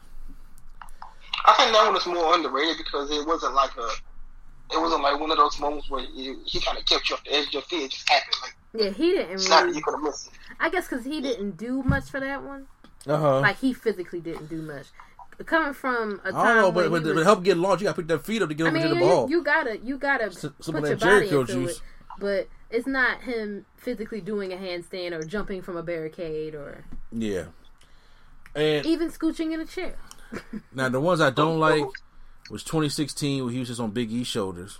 Okay, yes, I remember that one. 2015 with the Rosebuds. Anna Rose came out with the Rosebuds, and he tossed them out, and he tossed them right on the Rosebuds. Yep. So, I think those were the ones I was just like, I don't like those ones too much. Those are too memorable, stuff like that. But, what about? I was gonna say, what about 2019. I just rewatched it earlier. I don't know why. Which one was 2019? It's the one where Xavier comes out and like I think Drew McIntyre punches him or something, and he falls and does like a sunset flip on Xavier, but then like okay, touch the ground and it does. Yeah. I like. I mean, it would have been better if they did the silly string like Private Party does. Yeah. Okay. I like the silly string, so I think that'd be good. All right, but guys, those are our Royal Rumble moments. Right now, me and Prime have already recorded the Wednesday Night War. We put the Wednesday Night War in part of the podcast. So we're going to be playing for you guys the Wednesday Night War. If you guys have heard our Wednesday Night War already, you guys can fast forward about 40 minutes as we end the show. But right now, we're about to go play the Wednesday Night War. Welcome back to the Wednesday Night War. This is, of course, your host, Mr. A&D, and then me and Primetime knocking this out. We're doing the audio for you guys. I do apologize because, Prime a little under the weather and stuff like that, and it's just like it's much more easier to do it audio. So what's going on, Prime? What's up? All right, so we got a couple things here on the Wednesday night agenda here as the Dusty Rhodes Cup is here, and you know what? It shocked me this week, and along with the Fight Pit. So we got both of those coming up, and on AEW Dynamite we got the Inner Circle triple threat tag team match at the end. And what is going on with Sting? So let's find out all these things. You didn't go to AEW this week, did you? No, I didn't. Okay. Well, let's start off with NXT here. So NXT kicks off with the Dusty Classic. We have Kushida and Leon Ruff taking on Johnny Gargano and Austin Theory. Off the back, I thought that Austin Theory and Gargano was going to dominate this matchup, but since Kushida has now put himself into a storyline with Johnny Gargano, we have ourselves a little bit more of a matchup. As Leon Ruff is sitting there actually getting some offense in, and goes to the top rope and does a top rope suicida and dives to the outside. Kushida is in the ring with Gargano, and then he hits the arm trap fisherman suplex on Gargano, the North American champion, and pins him. Leon Ruff and Kushida advance in the Dusty Rhodes Classic. I'm gonna be honest with you, didn't see that coming. I didn't see it either. You mean to me this man died multiple times, multiple main events, but can't take a perfect flex? Talking about Gargano? Yes. Well, I mean, that's supposed to be his finisher, or at least one of Kushida's finishing moves. Yeah, so. But one of his finishers when this man kicked out of Adam Cole finisher and Tommaso Ciampa finishers like 3-4 times in one match. He can't take one finish from Kushida. I would have Austin Theory take the pin. Sorry, your mic's kind of going in and out. Oh, I said I would have had Austin Theory take the pin. Yeah, I honestly do, but I guess him pinning the North American champion now shows that he's now moved up in line to have a shot for that North American championship. Are they going to have a... I don't know. They're not going to have a takeover on Royal Rumble weekend, are they? Oh, they didn't say yet. Okay, I'm about to say, because... they would have said it by now. It's 2 weeks. Yeah. So, I guess not. No, probably not, because they just had New Year's Evil, so I guess not. So, whatever the case may be. Pete Dunne said he's coming for Finn Balor to take his NXT Championship. And then, sorry. Valentine's Day is their next one. Valentine's Day? Okay, that's kind of cool. Valentine's Day takeover. You know what I'm saying? It gives me something to watch, because usually the All-Star game for NBA be at that time, but they got pushed back to April now? I think so. Yeah, after March Madness. If it's still a March Madness, I don't even know what's going on with that. So Michael Bivens is backstage also hyping up Tyler Rust as the future of NXT, and I was like, whoa, Michael Bivens, where have you been at? Where are your Native Americans at? Yeah, they just dropped all that completely. I'm about to say, oh, okay. Karrion Kross is out to take on Ashanti D. Adonis with Desmond Troy.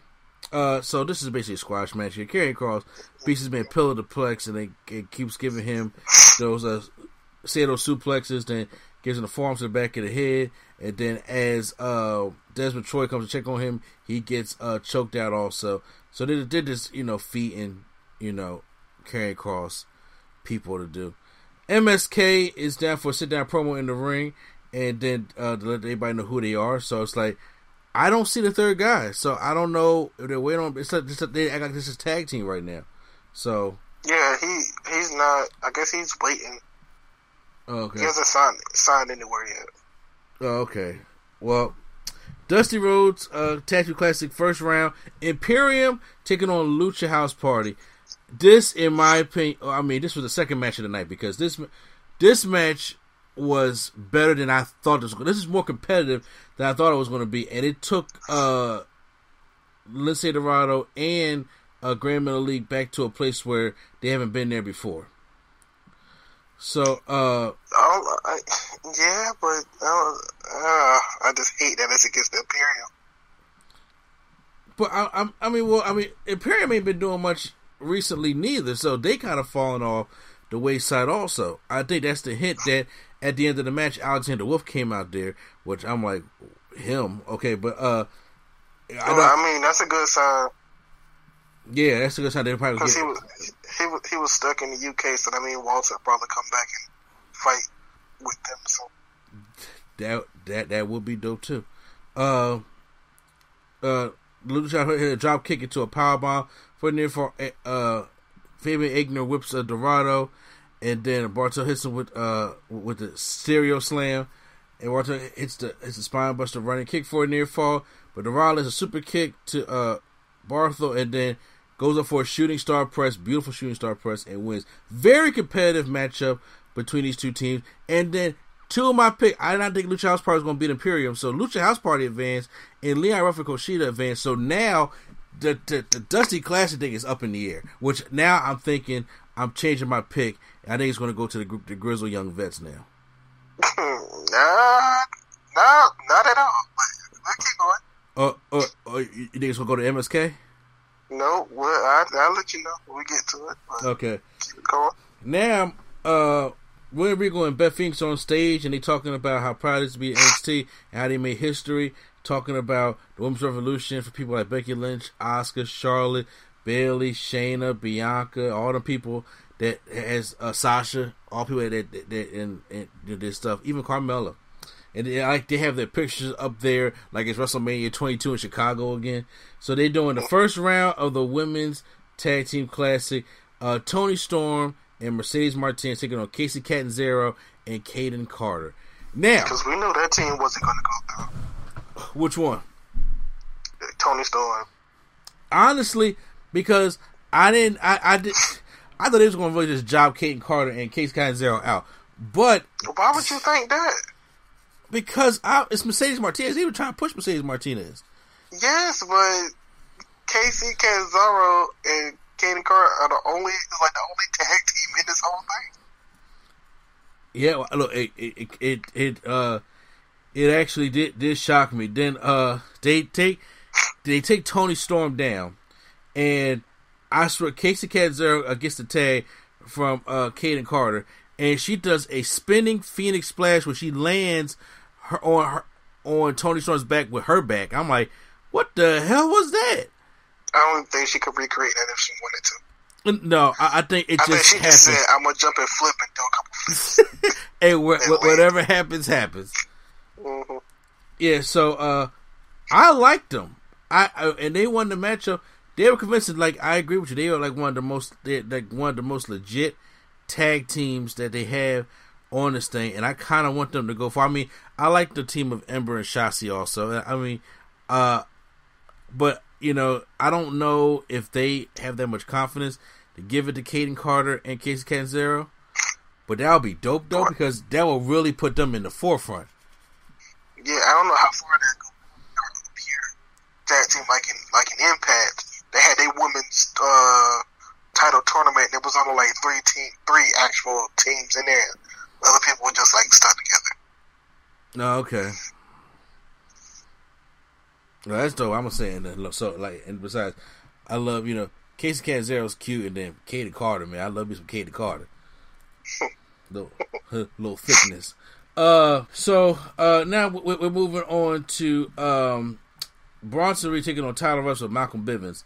And Bronson Reed just really kind of beats the shit out of Tyler Rust. I mean, Tyler Rust does try to mount some offense, but then Bronson Reed is just too much for him. Goes to the top and hits the tsunami for the win.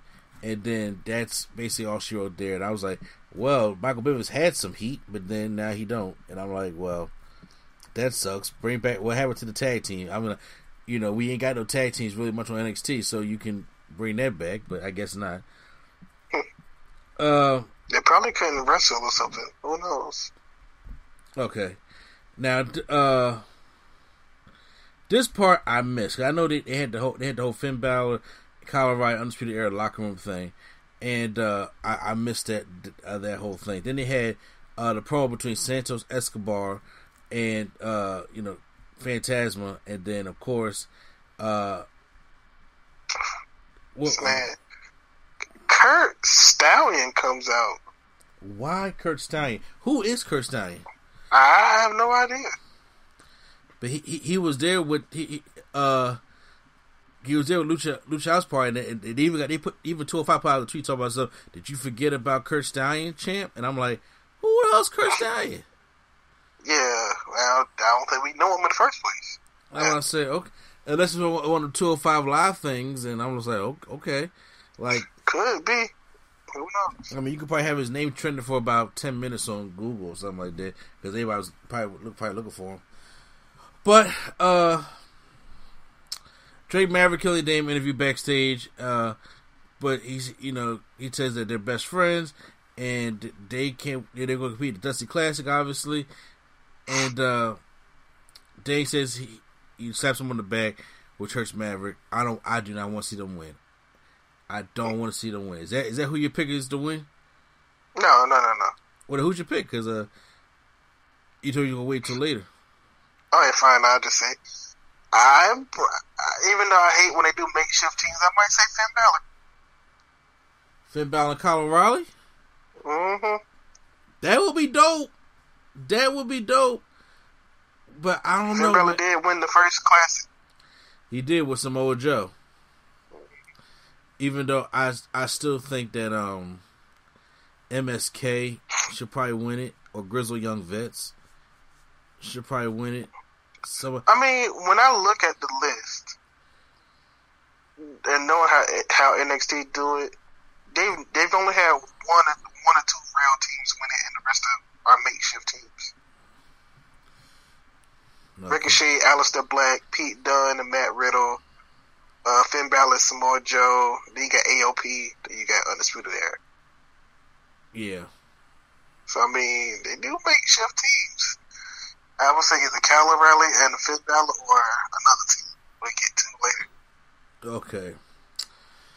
Tommaso Ciampa taking on Timothy Thatcher in the Fight Pit. This is the second Fight Pit ever in NXT history, and this has been known to be Timothy Thatcher's match. So, hey, we got to get on to that. So, this match is hard hitting and brutal, and we got a couple slams to the outside. We get to up to the top of the Fight Pit, and then there's Ciampa hits a guillotine on Thatcher from the post up there. A lot of grappling in this match, which I figured you wasn't gonna like this. When a lot of Timothy Thatcher stuff like that, but there was some close calls here where Ciampa has Timothy Thatcher against the cage and gets like a running V trigger to give him a knee to the cage. I thought that was what it was going to be done, and then he slams head to the cage, hits the fairy tale ending, but Thatcher breaks 3 and 8 trade shots in the middle of the ring, and then he goes and takes him to the cage. Ciampa climbs, once again slams head in the cage again, and really like knocks him out a little bit. Hits the fairy tale ending. The ref stops counting enough, which I don't understand. Thatcher starts to make his way up and tries to put Ciampa in the sleeper hole, but then Ciampa gets out, goes to the top rope, but until Thatcher catches him and puts him in like that, God, what's that move called? The Brock Lock type thing, Mm-hmm. You know, with I know what you're talking about, the leg around his head, and grabs both his arms and pulls it together, and is rubbing Ciampa's knee up against the cage. Ciampa has no choice but to tap out, and Timothy Thatcher wins the fight pit. This is his style matchup. I thought the match was good, but I don't think it was better than Riddle and Thatcher. Mm-hmm. Yeah. Yeah, like I said, it was very grapple heavy in this one. I think Matt Riddle and Timothy Thatcher, because you had a little blood in there, and then Riddle was more of a high flyer, so he took more of the dives off the top of the fight pit. He took some more bumps up on top of there, where Ciampa was more brutal with it. So it's not that it's a bad day. It's just I don't know if their styles mesh well like Riddle's and Thatcher's did. You know what I mean? Okay. So how'd you feel about it? I thought it was okay. I thought the first one was better, of course, but like, does it kind of ruin the fact that after all this, they're a tag team now? Yeah, I don't like that. I don't know if because it looks like they're doing the Sheamus Cesaro thing, which the Bar ended up working out as a great tag team. Yeah, so I say either Balor or Calarelli or Thatcher and Ciampa. Yeah, so they're attaching that, but yeah, but I was like, oh, okay. I mean, they still need a rubber match. I mean, Thatcher won one and then Ciampa won the other one. But let's go over to AEW Dynamite. So it's the Inner Circle Tag Team Challenge, is the headline thing for tonight. But today also is -1's Brody Lee Jr.'s birthday. Mm-hmm. And they had 6-man tag team action. We had John Silver asked the crowd in attendance to sing happy birthday to -1. And they saw happy birthday, stuff like that. So it was Hangman Page in the Dark Order, Alex Reynolds and Colt Cabana and John Silver taking on TH2 and Helico and Jack Evans and Chaos Project, Luther and Serpentico. Yeah, or Serpentico, depending on which pronunciation you want to use. Okay. I missed the match. So what happened? No, just a regular birthday match of you get cake in your face, you get thrown into the cake, and you lose. So was -1 actually part of this matchup? No, he was just there hitting people with kendo sticks.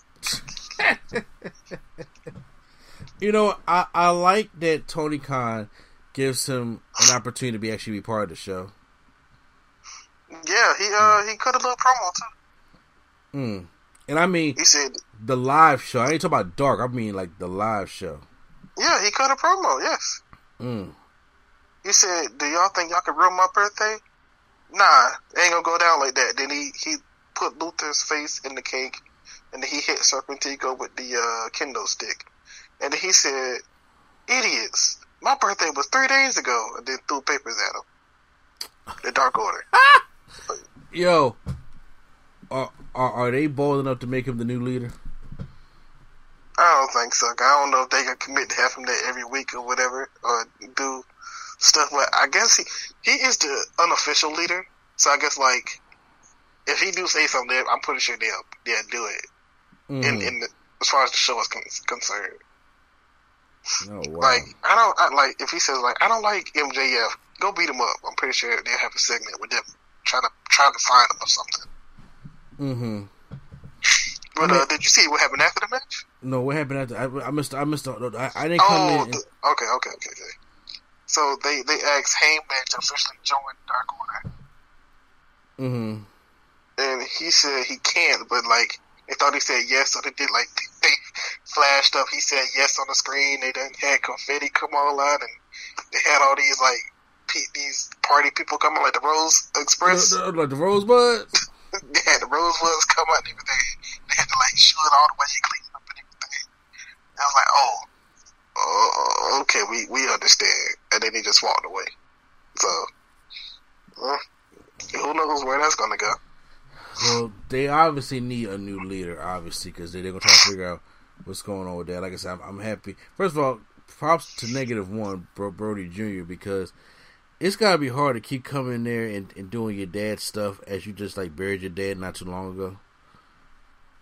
And it's like, it's just kind of hard to kind of just, just move on from that. But he's being very strong about it. Very strong about it.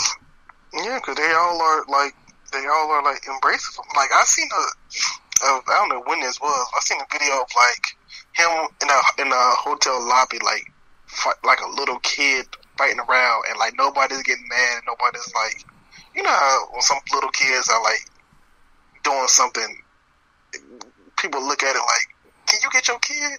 It's like all the adults are like actually like rolling around with him in this hotel. Even Jericho. Jericho's like, oh, you're not gonna sell my move, huh? Like, I just like, I feel like I like it. Well, it's I gotta watch more of -1. Backstage for MJF and Chris Jericho. Tonight's gonna be something. The Inner Circle's gonna stay stronger than ever, no matter what happens tonight. The deals that we lead together as a unit. Then we get Tony Schiavone is in the ring to introduce Darby Allin and Sting. So,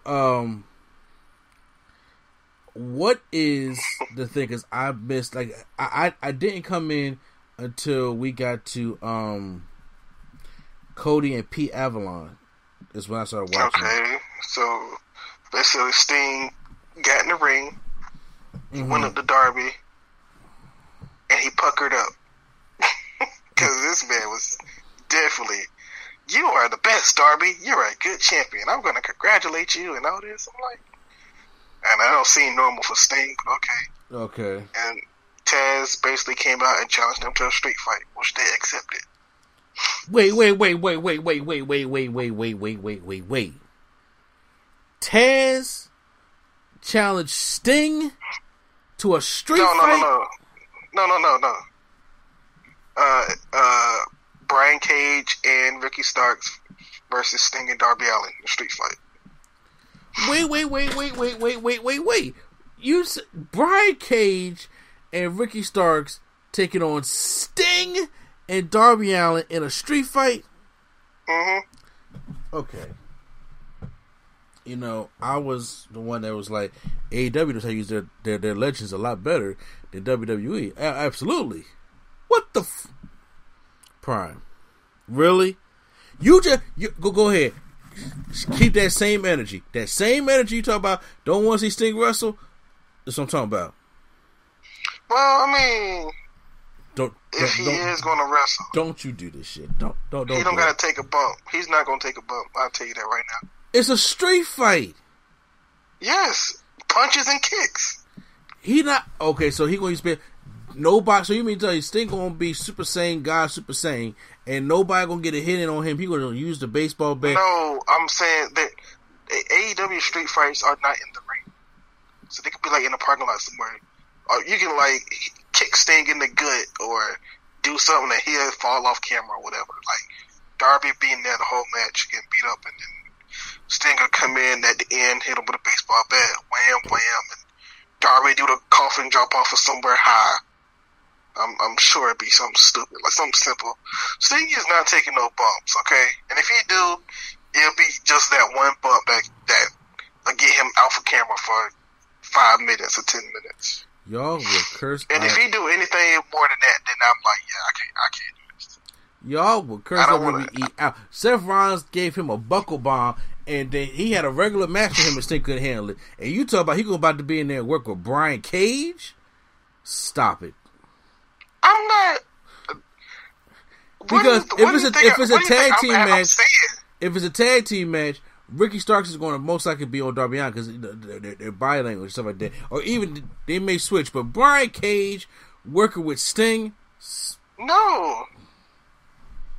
Wait a minute. When you say a match, what do you think I mean by Sting having a match in 2021? Look, bro, it's a street fight. Okay, if you want to make an entertaining street fight, they're going to be weapons, and then Sting not going to take no suplex. Sting's not going to take no scoop slam. Sting is not taking nothing but punches and kicks. I'm telling you that now. Punches and kicks for Sting. It's all he's and chops. It's all he's taking. This man is in his 60s. If he takes a bump, shame on all day. And Sting ain't gonna go for no woo Stinger splash. He ain't gonna do that.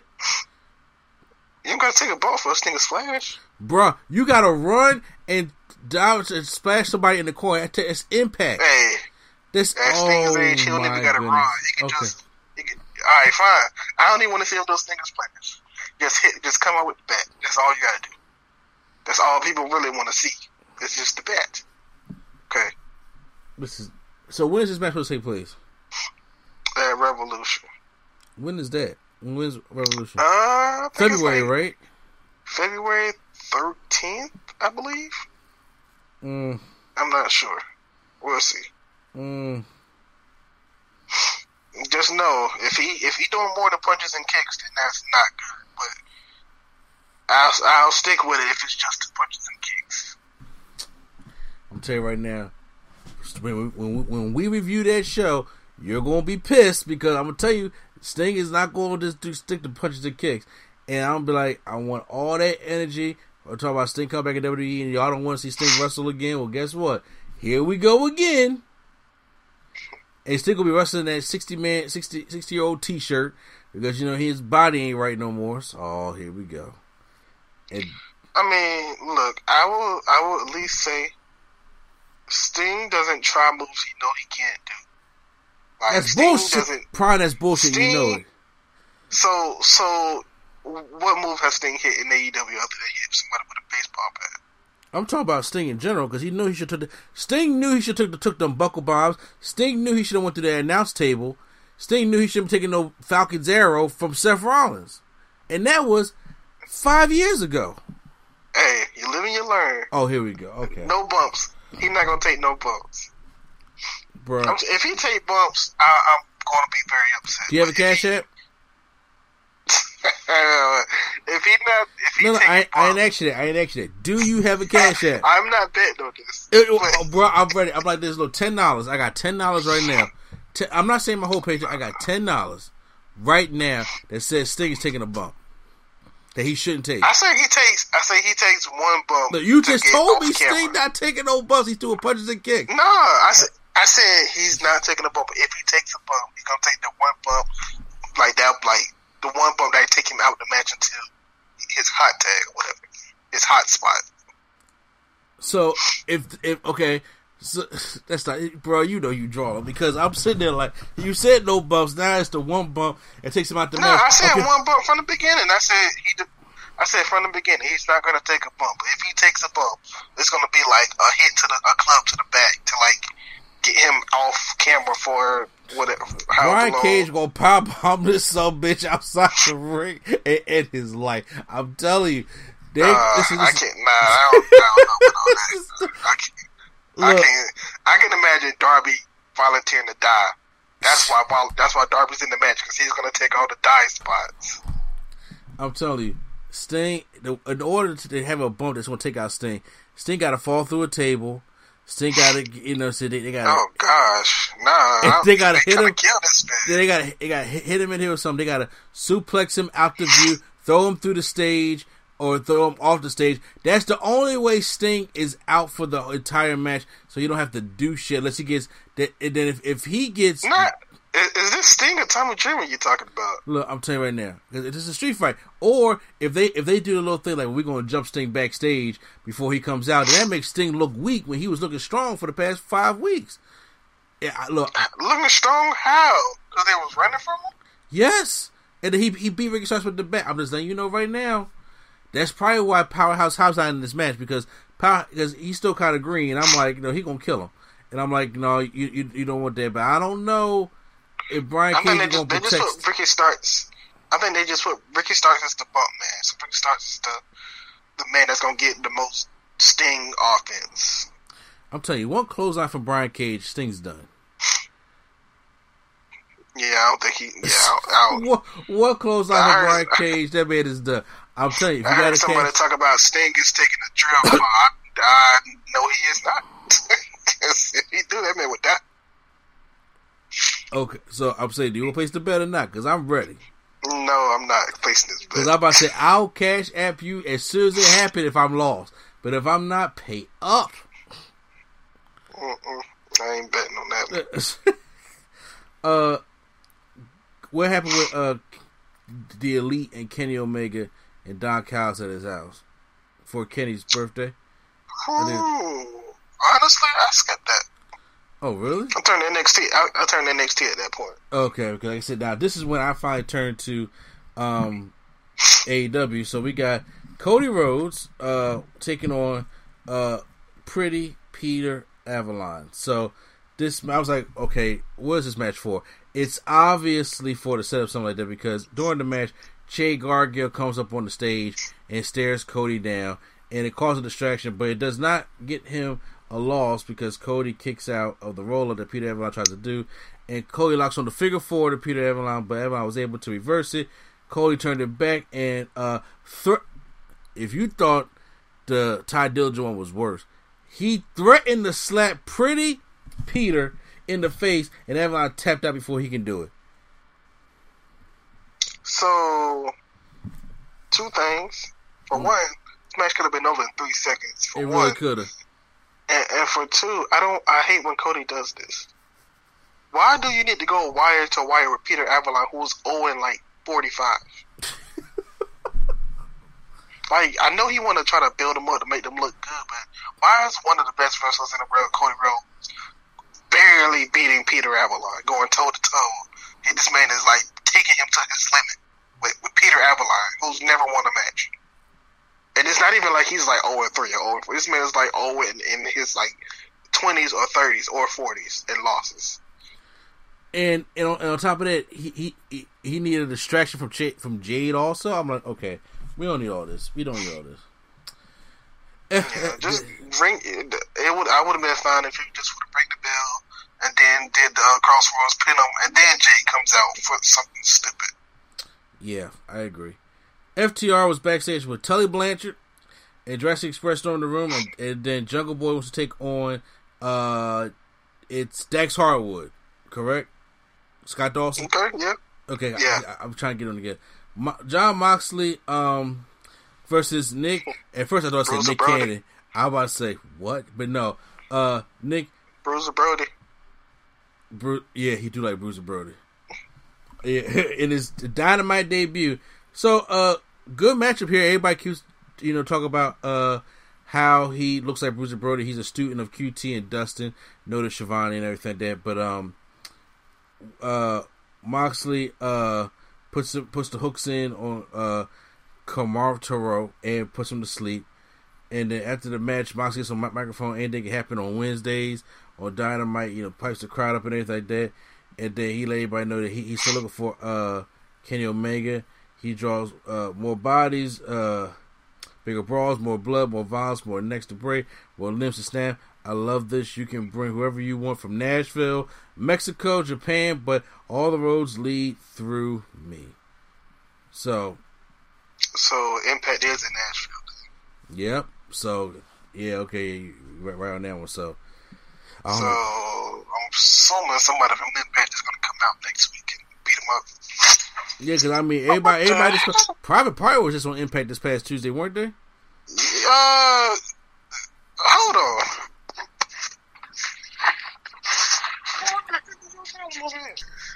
on. So I you were excited about something, but I was just saying, but Private Party was just on Impact on Tuesday, weren't they? Yeah, surprisingly, Matt Hardy made his return to Impact Wrestling now. It was weird though. It was so weird because like Tony Khan was there, J.J. Lynn was there, Private Party was there, and Matt Hardy was there, and they're fighting for a #1 contender spot against James Storm and Chris Sabin. Yeah. Who? So they need they have to do this to death because I'm telling you, only reason why AEW doing this is because they're trying to boost Impact ratings because Impact needs some ratings right now. Mm-hmm. They need some. They definitely need some ratings right now. Dasha, I'm like, but just real quick though, I'm like, all the crossovers, yes, Private Party are the #1 contenders to Gallows and Anderson right now. But like, I would have saved James Storm for a crossover, a AEW crossover. Yeah. Like, for example, if John Moxley or whoever's giving a promo, I would have him come out and say, I'm an Impact original or something. Like, sorry about your damn luck. Yeah, I would want to see a Moxley and James Storm Dynamite match or whatever. Like, you know, yeah, whatever. But, yeah, we'll see where this invasion goes. It was not good on Impact. Tony Khan and the Jerry Lynn thing was very, it missed with Impact, but keep it going. Yeah, sorry about your damn luck. I didn't see, you know, the Eddie Kingston stuff was going against Lance Archer next week, or the Kenny Omega stuff. Matt Hardy and Private Party take on Matt Sydal and Top Flight. Good match, huh? Good matchup here. It wasn't. Well, it was entertaining enough until Private Party just turned full heel and hit. I felt it was very botchy. I mean, well, yeah, it was Top Flight and Matt Sydal. Matt Sydal is known for about. Nah, it was not. It was very botchy, especially this one spot where he like bounced his brother off the rope and tried to do a monkey flip onto the other guy, and then messed up and tried to come back and do another backflip and missed. I was like, okay, you know, I can agree. It was very botchy. The more thing here was the heel turn from Private Party. Was it a heel turn or was it a under the influence type of thing? I mean, I don't know, but they used a steel chair and won the match that way, opposed to using the gin and juice. So you're right. So I'm thinking, look, hey, if Matt Hardy gonna get us wins, because I think they could be next in line to get the tag team championships. You know, but you got to put them heel because it looks like, because I don't know what the Young Bucks are, to be honest with you right now. So, well, I know like when they were on Impact, they did something similar, but Jerry Lynn came out and held Chris Sabin's foot, and then they hit the gin and juice at the interference from Jerry Lynn. Oh, okay. So yeah, we'll see what happens. All right, we got legit Layla Hirsch taking on Penelope Ford, with either Kip Sabian and the best fan Miro, the best man Miro, excuse me. Orange Cassidy was seen watching from ringside. Layla Hirsch is a little 4-foot peck of dynamite for real. She's really good at what she does here, but they also have Charles Taylor, who is like escorting them to the ring now because he lost last week, so they get his services and he's going to be up there all the way up to the wedding and maybe beyond. I'm not necessarily sure how long that's going to last. Layla avoided an axe kick from her before, and she ran up to the top rope, jumped on Sabian and Charles Taylor. Penelope stole the pin after Kip Sabian held down Layla's ankle. After the match, Miro calls Charles Taylor into the ring and said, "Get the microphone." And he said, "I want you to tell George Michael, wannabe Orange Cassidy, that I'm your best friend now." And then he reluctantly said it. They was like, "Oh," and I'm just like, "Here, are you serious? Y'all really serious?" This best friend shit get on my nerves, but you know what? Hey, I like the story so far. Let's see where it goes. The Good Brothers and take out Pentagon backstage. And then now we're getting ready for the main event as we're doing. Real quick. They announced next week's match. One of them is the Good Brothers and the Young Bucks versus the Dark Order. Which members? I think 1 and 2. Evil Uno, Stu Grayson, John Silver, and Reynolds. I think. Well, that's the best 4 to go with, and maybe Colt Cabana. Yes, we'll see, but I think they might lose, honestly, because Young Bucks and Good Brothers are dysfunctional at the current moment. So we'll see what happens. Yeah, it's 2 sensitive tag team champions, so that should be dope. But right now, speaking of tag teams, we got the triple threat tag team that we got to do. Ortiz Santana taking on the Jericho and MJF, and taking on Sammy Guevara and Jake Hager.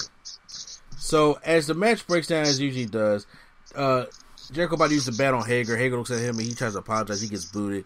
Sammy Guevara is the one doing all the work, trying to, win it for his team. But then he gets hit. He hits a Spanish Fly on Ortiz after he reverses a Doomsday Device attempt by MJF and I guess Jericho. Jericho, who was looking old in this match. You see that Lion Salt? Yeah, I think this time I don't think this one was an old thing. I think he honestly just slipped because his foot wasn't. I seen one of his feet did slip. Like, no, he stepped up and kind of did a lot. I was like, ooh, you looking damn near 50 right there, Chris Jericho. To be honest with you, yes, he hits a Poison Rhino on MJF. Sammy Guevara runs up, hits a Spanish Fly on Ortiz, and then MJF powerbomb Sammy, and Jericho followed up with that line, so it was terrible. Santana tagged in blindside Chris Jericho, and then Ortiz got a 2 count Jericho, but Jericho came back with a cold breaker, and Ortiz kicked out. Sammy connected with a jumping knee strike and hit Jericho. Jericho's now out, and then he tried to go finish MJF because Wardlow passes him the ring. Uh-huh. Yeah. And then, but Sammy sees that, but then he runs up to him, and then Wardlow pops up on the apron. He runs into him, falls backwards from the collision, and MJF rolls him up with the tights for the victory. So MJF and Jericho win the match. Okay, so a Revolution. Are we getting MJF versus Sammy Guevara? Probably, but I think that was the wrong choice. I honestly, I would have had Sammy and Hager win, and then somehow Sammy gets hurt, and have Wardlow and Hager win just so they can get that over with.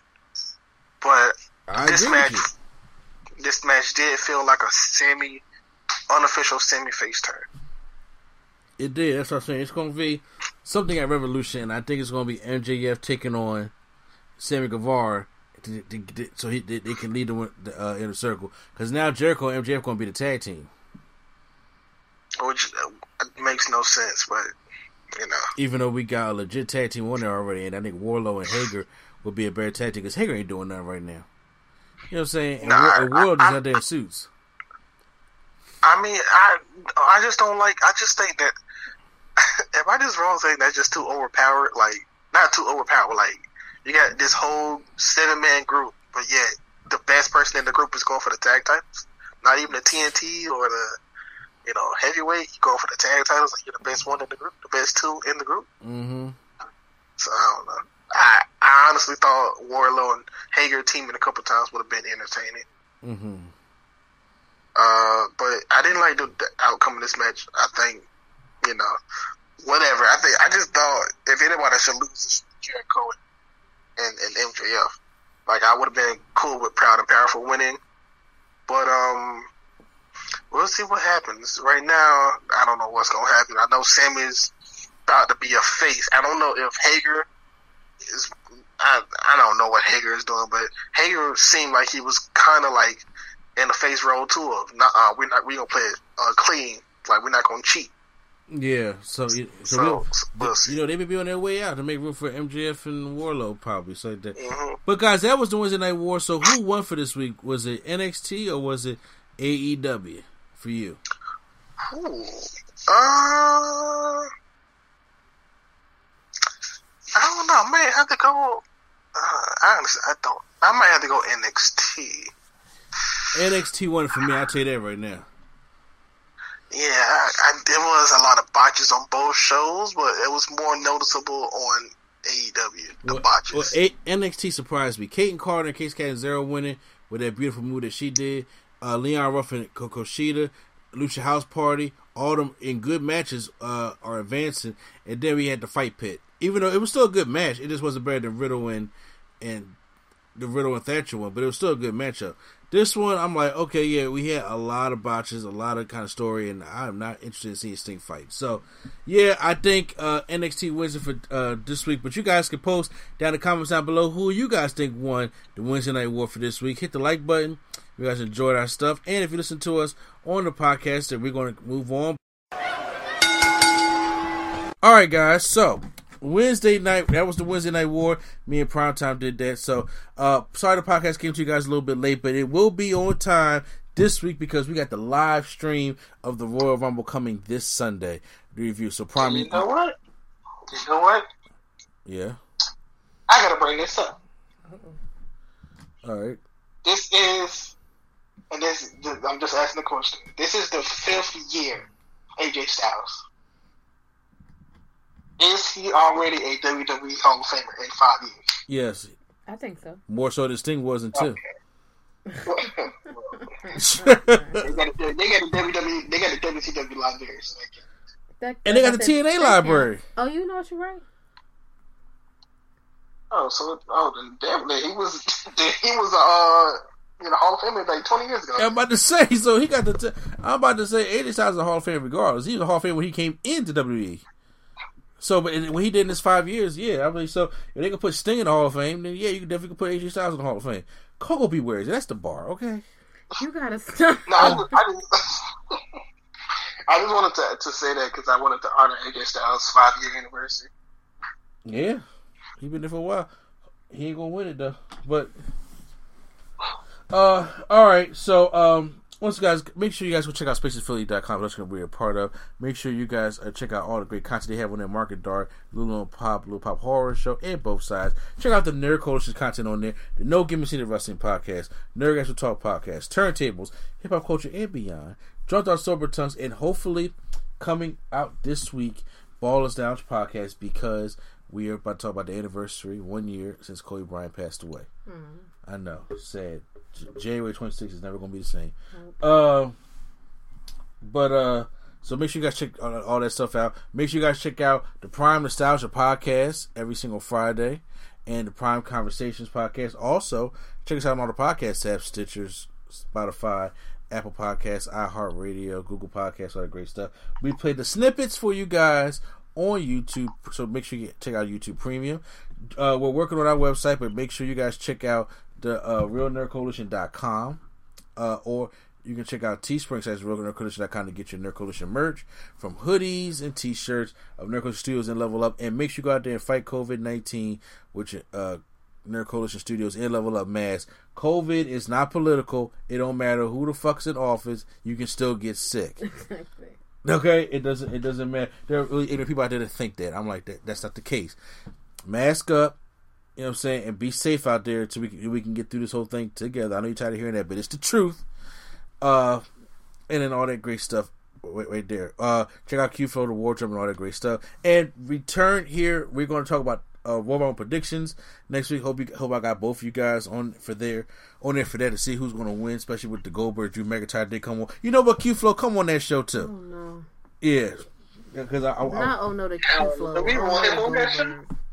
What'd you say, Brian? Do we want him on that show? Have you? You see, you're not on there. He be tagging me in every single Goldberg post that he posts. You asked for that shit. Yo. He tags me in every single Goldberg post. I'm like, oh. Isn't that something? All right, well, sorry about that, Q-Flow. But stay tuned for us for live. You know what I'm saying? So hopefully I can get about 4 or 5 people on there live. I'm trying to do a live Zoom call. And we can talk about it live, link it right up to YouTube and stuff like that. So right after Royal Rumble goes off, we're going to talk about it live because Royal Rumble is one of the biggest things.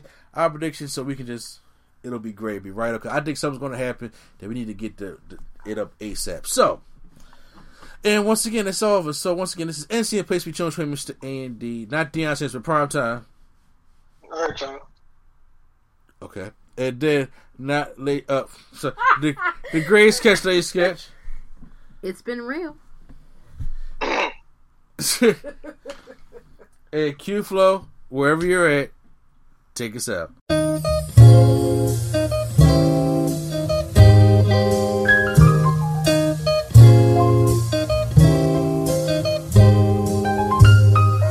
We're bringing nerdgasm to your ears, welcome to the show. We don't need any gimmicks, you already know. So sit back, relax, and hit the like button.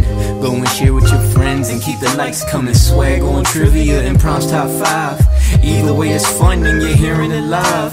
Join with your host, Mr. A&E. Yeah, you know it's the place to be, it's NC.